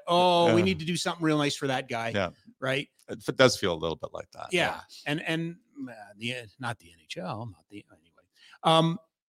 Okay, I have to know now if Canada loses, and we come back with our tails tucked between our legs. At what event are we talking about? Well, 72 now. Okay. You brought up 72. Okay. Sorry. I just assume you know what's in my head. And the reason I say that is Ken Dryden's coming in on Monday. He's got his new book out. So I'm thinking a lot about that. But 72 to me remains this quintessential our Canadian world moment, right? Yeah. That this is when we stared the Red Menace down and we tied the series, or you know what I mean? But we won the series. But what if the Russians had won that? What would that have done to the psyche of this country, considering the Cold War? What would that have done? Could it have done something so much that it could have turned us off that the WHA wouldn't have started 4 or 5 years later? And leads to all these chains of events. Like, how important was that? Well, I don't know the answer. Nobody would. Yeah. And that's probably a great question to address to Ken. But I think that, Canada at that time, I mean, again, if you read, Ken had another book on the anniversary. Scotty Morrison had another book. Yeah. And there was a great book called The Ice War Diplomat, written by Gary Smith, who was the Canadian liaison who worked with the Russian team, who offers some great insights into the psyche of the Russian team and how things were there. And I think he had some, because he stayed in touch with a lot of those Russian players after the fact, had some insights into what might have happened if the Russians had won. But, again, if that final game, one of the scenarios that was talked about by all of the principals was that game looked like it was going to be a tie. And so if it had ended in a tie, and a lot of people may not remember that hockey games ended in a tie, then the series would have been 3-3-2. Yep. And the Russians said, in the ahead of the final period that if it does end in a tie, we are going to claim victory in the series on goal differential, which is how world championships were decided in those days. So there was precedent. They were within their rights to do that, of course. Yeah. But that's not how it works in the National Hockey League, right? In the National Hockey League, if there's a deciding game and it's tied, you play overtime and you decide a winner in the playoffs. And so I think that if it had ended in a tie, I think, and the Russians had claimed victory, that a whole bunch of people in Canada would say, yeah, that's how you do it, but that's not how we do it, and it's a tie, and there would have been a real schism at that point about how to perceive that series. Yeah, I don't know. I mean, I can't even actually give you. Normally, I would speculate, but I haven't given it enough thought, and I guess simply because that is the result, and that's like I was that kid cheering in the Neil McNeil High School gymnasium. But I was a kid that loved hockey. We all loved hockey, and it just reinforced in my mind that. But it did launch like the Canada Cups and everything that came with it, and it launched that sense of pride we had with our national team. Exactly. Right? But the one thing that they talked about a lot in the 70s was that the one thing that Canadian players and our country, the attitude is that we persevere and we dig in when things get tough. And as a high school student, that was a lesson that was not lost on me. The idea that, when things are tough and things are looking bleak, dig in. And to me, that was a life lesson. Yeah. And I don't know if other people saw it that way or absorbed it that way, but it just felt like we are learning something about how to do things the right way. And I don't know. That's one of my takeaways from that series. I don't say this to be the old guy or whatever, but this generation of hockey fans won't ever have that. The original viral moment took place in Vancouver, did it not? When Phil Esposito, when the fans booed and Phil Esposito ripped into them. Yeah. Nobody had ever done that. It was serious. So what you're saying is all these interviews that we get after the first period, the second period, where they mumble a bunch of inanities back and forth, and then they cut to commercial. That was a real exchange. My God. My God. Yeah. So you're right. That is something that lives on virally, but I think there's, if I was a young hockey fan right now, it'd be like, yeah, more of that honesty, more of that. We sucked, or, you sucked, you fans suck. Just something real rather than something, cooked up that just sounds like. We have the best fans in the world, right? We have the best fans in the world. Anyway. Oh, we're so lucky. I love the conversation because. And you do, by the way, sound like an old guy now. I was giving you credit 20 minutes ago for being young and innovative, and now you've gone. Now I'm an old man. Now you've gone into kids. Cranky old guy. You guys don't know what it's like to fight the Red Menace. But I see. Okay. So the reason why I got stumped by you were talking about 72. I thought you were going to look ahead now to the next time there's best on best, because I thought that would be the next logical evolution of the conversation, because it's been so long now since we've seen best on best hockey that it's not just a generation of players that haven't had a chance to do. Like Connor McDavid hasn't worn like Team Canada's jersey in best on best. So a whole bunch of people that care about the sport haven't seen it since the World Cup in 2016, and probably not going to see it before 2026. And to me, that's and I get it now, though, because before it was so easy, Eric, to go, it's a business, you got a business, you can't get the rights for the videos. You can't do that. Insurance, it's a business.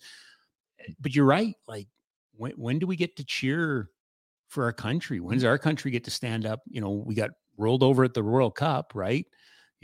Thank God we have the women, because they're the ones that give us those moments.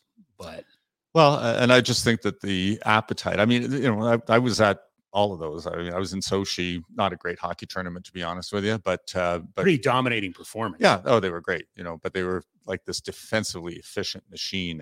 And everyone talks about, hockey that lifts you out of your seat. So not much of what happened in Sochi, and I was there, lifted me out of my seat, but Vancouver sure did.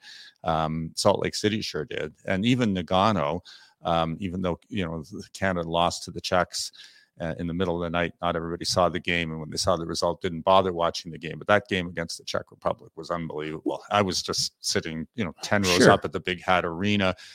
Ice was tilted Canada's way. Duhatschek was monstrously great in goal, and Robert Reichel of of the Calgary Flames scored the goal in the shootout off the post that beat Patrick Roy, and that was the end of the very first. But it was an electric tournament, and even in the in the gold medal final, when the Czechs won, it was pure joy to see that team celebrate. And it was like, okay, you can step back from being a Canadian American, a Swede or whatever, and just enjoy the moment as somebody that cares about the sport of hockey and the impact that it has. And so that's the kind of thing that the NHL and the IHF and the IOC and the Players Association and everybody else, they have to start. They have to understand that.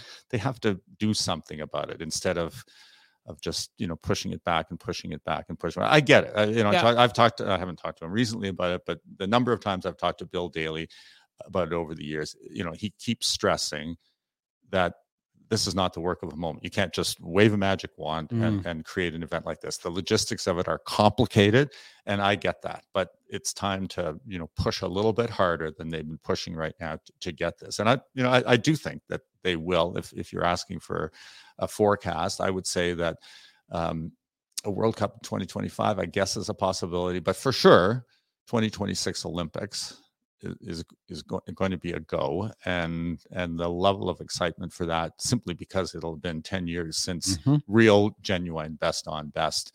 I think the hype and the anticipation will be through the roof. Will it match what happened in 2010 in Vancouver? I was working for the Globe and Mail in those days. We put out a section every Tuesday leading up to the season promoting the hockey tournament. And I remember talking to Steve Yzerman lots that year, and oh my God, the pressure on him and his group to select the right team and on the players when they got there was just so weighty, and the fact that they were able to eventually overcome all that. And then again, sometimes it's the nature of the outcome. Like, would that be as memorable an event if the Canadians had simply hung on to win in regulation? But no, the Americans tied it late, and then Sidney calls out Jerome's name, Iggy, and then puck goes to him, past Ryan Miller, laundry all over the ice, country erupts. People writing on deadline for the national newspaper have to respond in 30 seconds. It was quite an experience, I can tell you. Last one, and I'll let you go. Where does 87 fit, though? To me, again, one of the, does it fit in with those Olympic Games? I think so. Yeah, absolutely. I mean, to me, the succession is 72, 87, 2002.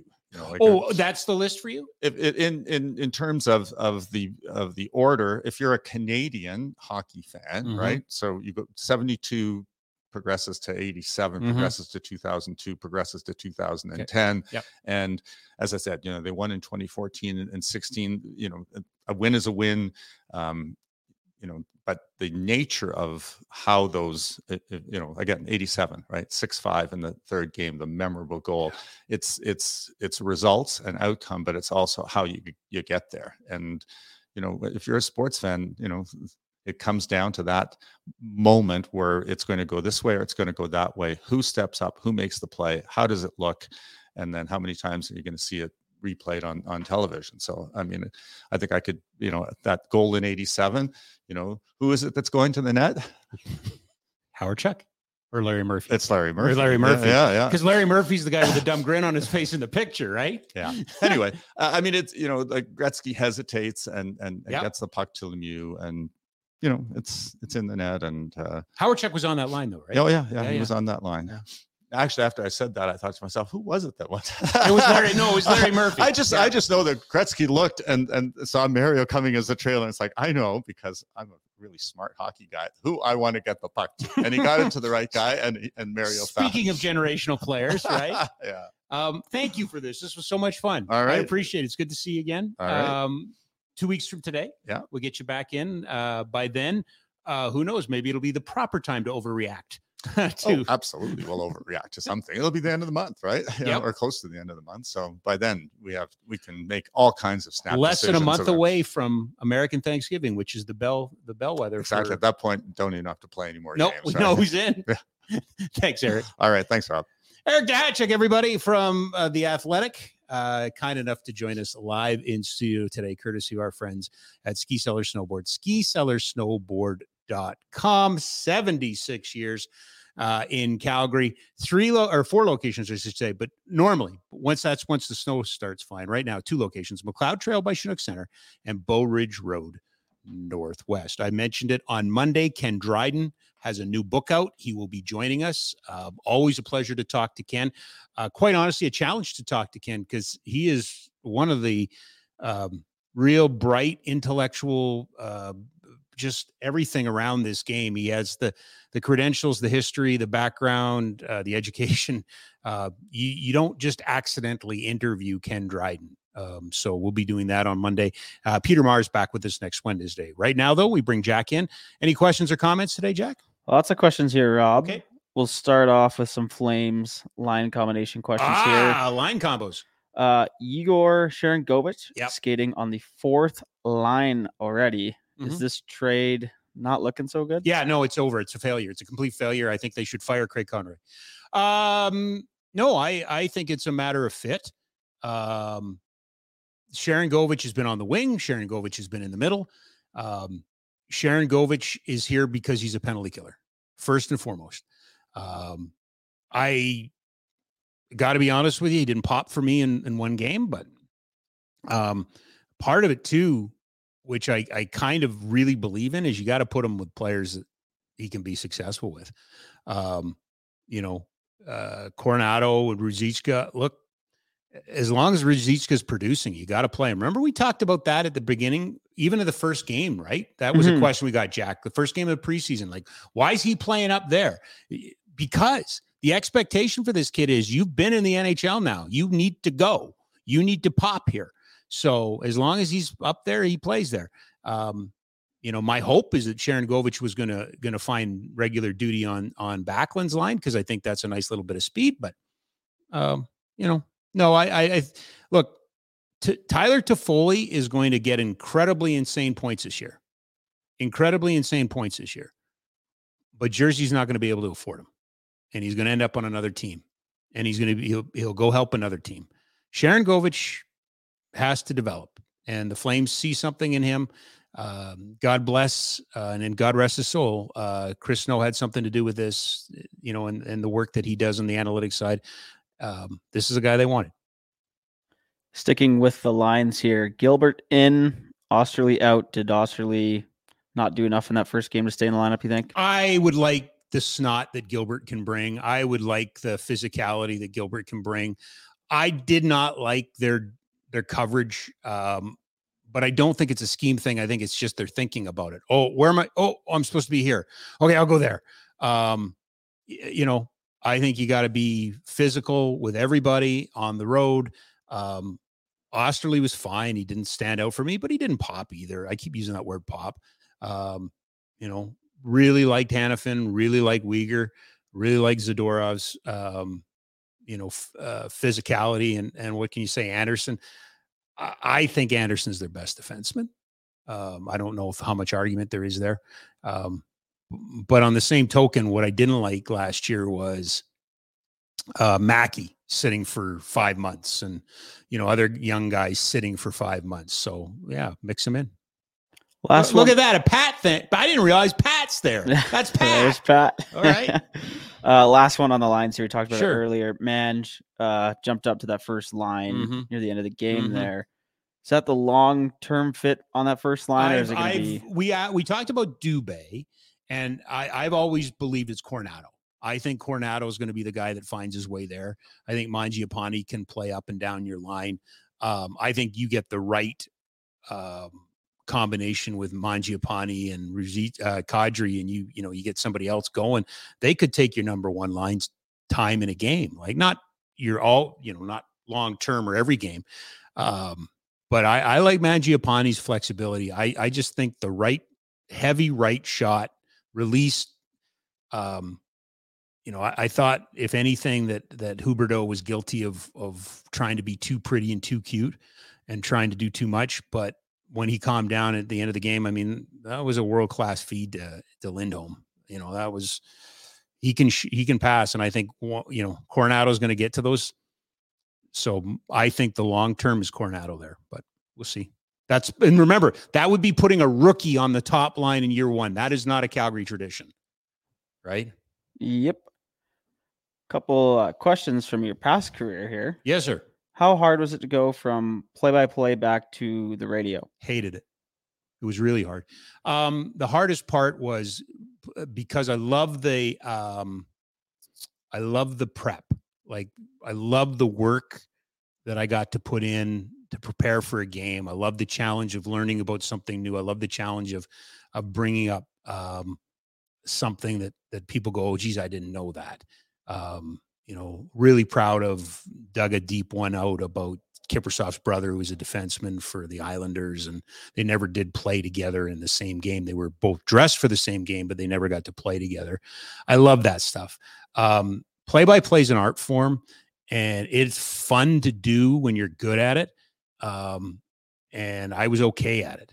And so I got frustrated sometimes. And I think I've been quite upfront here. I would get names in my head and I'd mess them up. And, they made the right move. I have no qualms about that. I miss it dearly. But if I had to do it all over again, I wouldn't have gone back to radio right away. It was just too fresh, too quick. I thought I needed the job. I was miserable. I was not a lot of fun to be around. Hard not to take some of it personally. Tried really hard to be professional as much as I could, but I missed it. I missed Charlie. I miss Larry Isaac. I miss Dan. I miss a lot of the crew, Lonnie and all those guys, Al, so it was really, really hard. And I don't think it took me a long time, and I'm not sure I ever really got back into it.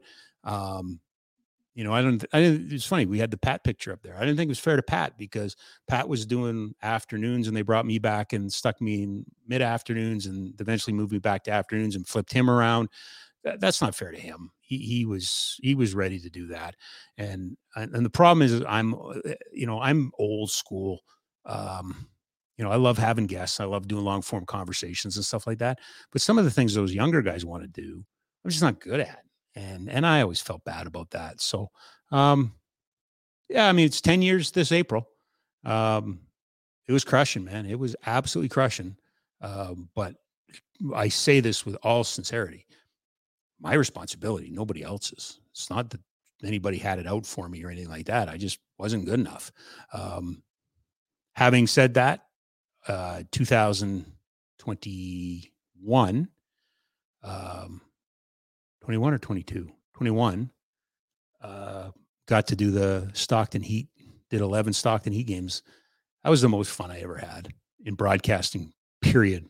End of story, stop. Better than the SJHL, better than the AJHL, better than the Western League, better than the NHL. I thoroughly enjoyed those games. Probably because I wasn't climbing, like, geez, okay, if I do this, maybe I can get there and everything like that. I was doing them because they needed somebody to do them, so I did them. So I got to prepare, and I got to have a little fun. I got to drop in my wrestling references.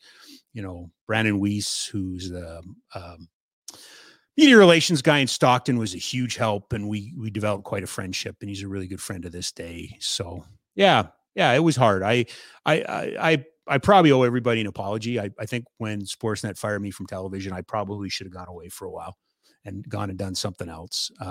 And to Kelly Kirsch's credit at Rogers, he tried his best to make it an easy transition for me. But when you have a lifelong goal and you achieve it, the mistake you make as a dreamer is, if I can just get to the NHL, that shouldn't be the dream.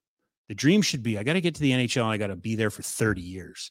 I just want to do NHL games. I got to do NHL games. My dream should have been, I want to go to the NHL and stay for 30 years. Does that make sense? Makes total sense. Okay. Sticking with that, can you tell the story about how you got the play-by-play job with the Flames? Yeah. So in about 2006, 2007, I had some conversations with Carlo Petrini, who was Flames TV, but also the producer for Flames pay-per-view. And I had done some stuff. I had done some Hitman games, and I'd done a lot of Junior A. I'd done the talking goalie, and I'd done the designated fighting, and so I had a little bit of a reputation. And then when Peter got honored by the Hockey Hall of Fame, I actually had to do 10 minutes of Flames because Pete was down on the ice along with getting recognized by the Flames for for being honored with the Hall of Fame. So Mike Rogers and I did, and it was a St. Louis game, and I called the Darren McCarty fight, and Damon Lanko scored. A lot happened, and people were really, really nice, and they played it on the morning show. I think Mike Richards played it in the morning show, and a lot of people had fun with it. And Ken King sent me a note and said, "Hey, we got a lot of positive emails. Can you send me the clip?" So I sent Ken the clip. And then about 2 years later in the summer, I got a phone call from the Flames, and they said, "Hey, we'd like to add you to pay-per-view." And I'm like, "Oh, that's really cool. Do you mind me asking doing what?"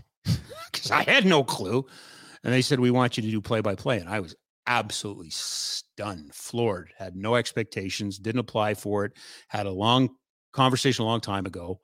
So went back to the radio station and said, "Hey, I got this opportunity. Would you guys mind if I went?" And they were really good about it. Kelly Kirsch was always really accommodating and knew what I wanted to do. So I got the pay-per-view job, and I did pay-per-view for 2 years, and then they stopped doing pay-per-view. That was 2009, 2010, 11. I just went back to the radio. And then 2011, in July, I got a phone call. And because I can't do things normally, I have to make it more difficult.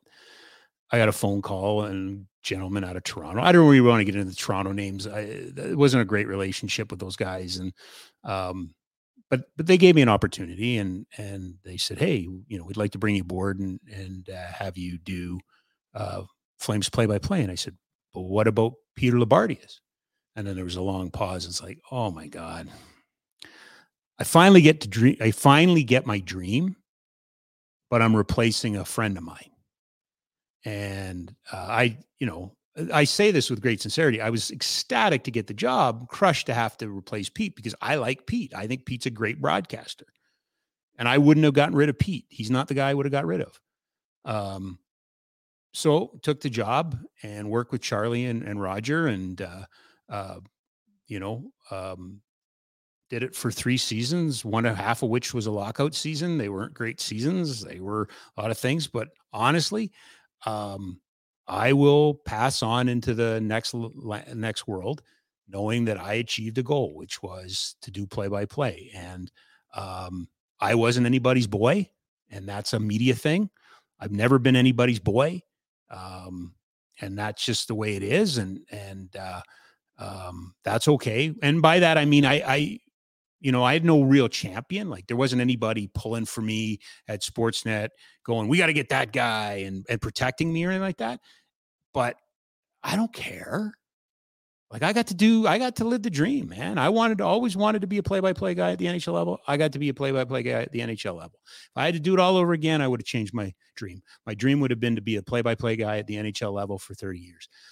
If I'm self-critiquing myself, and I think I've told this story before about the conversation I had with Ken King after I got fired, and he said, you know that you cheered too hard for the Visitors, which crushed me because I was always constantly getting into trouble for cheering too, or my scoregasms for Flame goals and stuff. I would submit to the court December 22nd, 2013 overtime win by Calgary over St. Louis, where Giordano scores the game winner. Listen to that and go, yeah, oh no, he's not a homer. I was, but I took the Peter Maher approach, which was, if they're a good goal, it's a good goal. Anyway, I spent too much time worrying about my preparation and not enough time worrying about my technique. Listen to Rick Ball. Rick Ball's technique is flawless, just flawless. He's in and out in the right places. He doesn't stutter. He's light and funny when he needs to be. I think, and this is going to sound like a shot at Kelly Rudy. It's not a shot at Kelly Rudy, but the one thing about Rick Ball is you could put a mannequin in the booth and he could work with that mannequin. Kelly goes to Hockey Night Canada. He gets Jason York. He gets Cassie Campbell. He gets whoever. He does a remarkable job. I just wasn't that guy. I could get excited. I could tell you things. I could have some fun. I could do that. I could be the character of a play-by-play guy. But Rick Ball's a pro's pro, and I just wasn't a pro's pro. So that's how I got the job. I guess I ended up in a place. Sorry about that. The question was, how did I get the job? Well, that's how I lost the job. At what age did you know that this is what you wanted to do? I recorded on the family stereo play-by-play hockey games when I was 9 years old, 10 years old. So they had the old, if you remember, old Realistic, the old Radio Shack brand. My dad had a Realistic microphone and a cassette tape deck, and I would throw a cassette in and I would do imaginary play-by-play. I chose at the age of 14, when I got to high school, that I was going to become a force technician. And the reason I tell this story all the time, as a matter of fact, I tell it to kids at Mount Royal. The mistake I made was I was under the impression that I had to have a professional job. I needed to be a professional to please my parents, which is absolutely they had no knowledge of this. They didn't know this. This was something that I put on myself. Well, I wasn't academically eligible to go to universities in the 80s, but I was academically eligible to go to trade school. And I don't know if I hold that distinction anymore, but I hold the rare distinction of applying for forest technology at NAIT. And my second choice, because in the 80s you had to give a second choice, was radio, television, arts. Everybody that applied for forestry always put environmental science or whatever, reclamation, oil and gas or whatever. I was the only one. I really wanted to take television and radio when I was 17, because I graduated at 17 without a diploma, but so I guess I didn't graduate. I left high school at 17 after I finished grade 12, got into NAIT without a high school diploma. Thought I was doing the right thing. Ended up in Fort McMurray. I was a forest officer 2 for the Alberta, what was then the old Alberta Forest Service, which is, I don't know, lands and forests now, basically a forest ranger. And then I just started volunteering at ABC TV 10, because back in the 90s, that's how, if you got a cable license, you had to provide X amount of hours of local cable programming in the community. So I ended up doing that, and started doing Oil Barons games on TV. So I would have been 22 when I first did my first Oil Barons games. Then, came back to Calgary in 95, 97 that's at SAIT, I should say, then moved to Estevan, did play-by-play out there, and, chased the dream ever since. So, I knew right when, to me, Peter Marr, Rod Phillips, the guys that I heard in this province were artists. They just, I was the kid that stuck the transistor radio under my pillow and listened. And, I was the guy that, go out in dad's car and in the middle of the winter and, try to hit the skips and find different play-by-play. I thought the ability to call a game and to tell that story and to paint that picture was the greatest thing in the whole world. Like I looked at them as the same way as people looked at Bob Ross or, Robert Bateman or whoever. I mean, I just thought they were artists. So yeah, it was quite young for me, actually. Rounding it out here with one more Flames thing. Sure. Kind of a prediction one, your favorite. Yep. Love predictions. For this upcoming road trip, how many games will the Flames win here? I'll pull up the schedule for you. Okay. Give me the schedule. It's a 5-gamer, is it not? Yeah. Okay. First of all, I will say, I only got alerted to this last year. I don't know. Had you heard the term before, like scheduled loss? Like last year I heard that when I came to work here. Oh, that's a scheduled loss. What do you mean it's scheduled? Well, you look at the schedule, that's a loss. Yeah, I have that term. All right. I don't see any schedule losses here. I don't see any soft games. I think, all of them are going to be challenges, but I look at this and go 3-1-1. 3-1-1. That's if they come back 1-1-3 or 1-3-1. No, that's not good enough. Yeah, I don't think it's a very tough schedule. Like if you look at those 5 teams, who's a lock to make the playoffs? A lock? Yeah, none of them. There isn't a lock in that group. Nope. There's a bunch that could. I could see 4 teams in the playoffs from that group. I could, but not a lock. I just don't think Columbus is there yet. They're pretty bad. Yeah, they're going to be bad. And Detroit, Buffalo, Buffalo may be the best of the bunch if last night kind of straightened them out, right? Don't know what to expect from Washington. Boy, I didn't like Pittsburgh at all against Chicago. I guess we'll see tonight when they're in Washington, right? Yep. So. Yeah, I'm off the 2. Like 3-1-1, 4-1. I think they can pull it off. Yeah. Need to. They need a good start. This is not a division that lends itself to falling behind 3-7 in the first 10 or something like that, right? It's just too much. It's going to be done, but you spend up too much equity trying to catch up and all that. Thanks to everybody for the questions. Those are great. Final mile today. A tip of the hat to the Calgary North Stars. They've done some really, really cool things the last couple of years. I worked with them on some community projects, but last night there was an event at the Dome celebrating the life of Chris Snow, and young Cohen Snow's teammates were there in their jerseys. That's what sports is about. That's what being a teammate is about. That is a great lesson. And I tip my hat to the Calgary North Stars. And I know all of the Royals and everybody else would have done the same thing. Absolutely. I know that, but I was so happy to see Cohen, Chris's son, running around in his North Stars jersey with his teammates, being there for him. That's what sports is about. That's really what we want for our kids and why sports is important. And my last one is just Kelsey Snow. I talked briefly with Kelsey. She was a rock for everybody. She was a rock when I talked to her. She was a rock star when she talked to Ryan Leslie on the broadcast. We talked about that last night. She wasn't going to do it for everybody, but Ryan has the trust, and she trusted Ryan, so she did that. I'm in awe of her. I'm in awe of her, the way she has handled all of this, the way she has allowed the public to live this with them so that something good can come out of this, so that people can see they're not alone. Today is really hard. It is, but Kelsey, just incredible, just a rock. So if you get a chance tonight, think of her. Think of the Snows. A little while from now, it's going to get a little darker when everything calms down and everything goes away. But we'll check in. We'll make sure she's okay. She's going to have lots of support. The family will have lots of support. But I cannot say enough things about Kelsey Snow.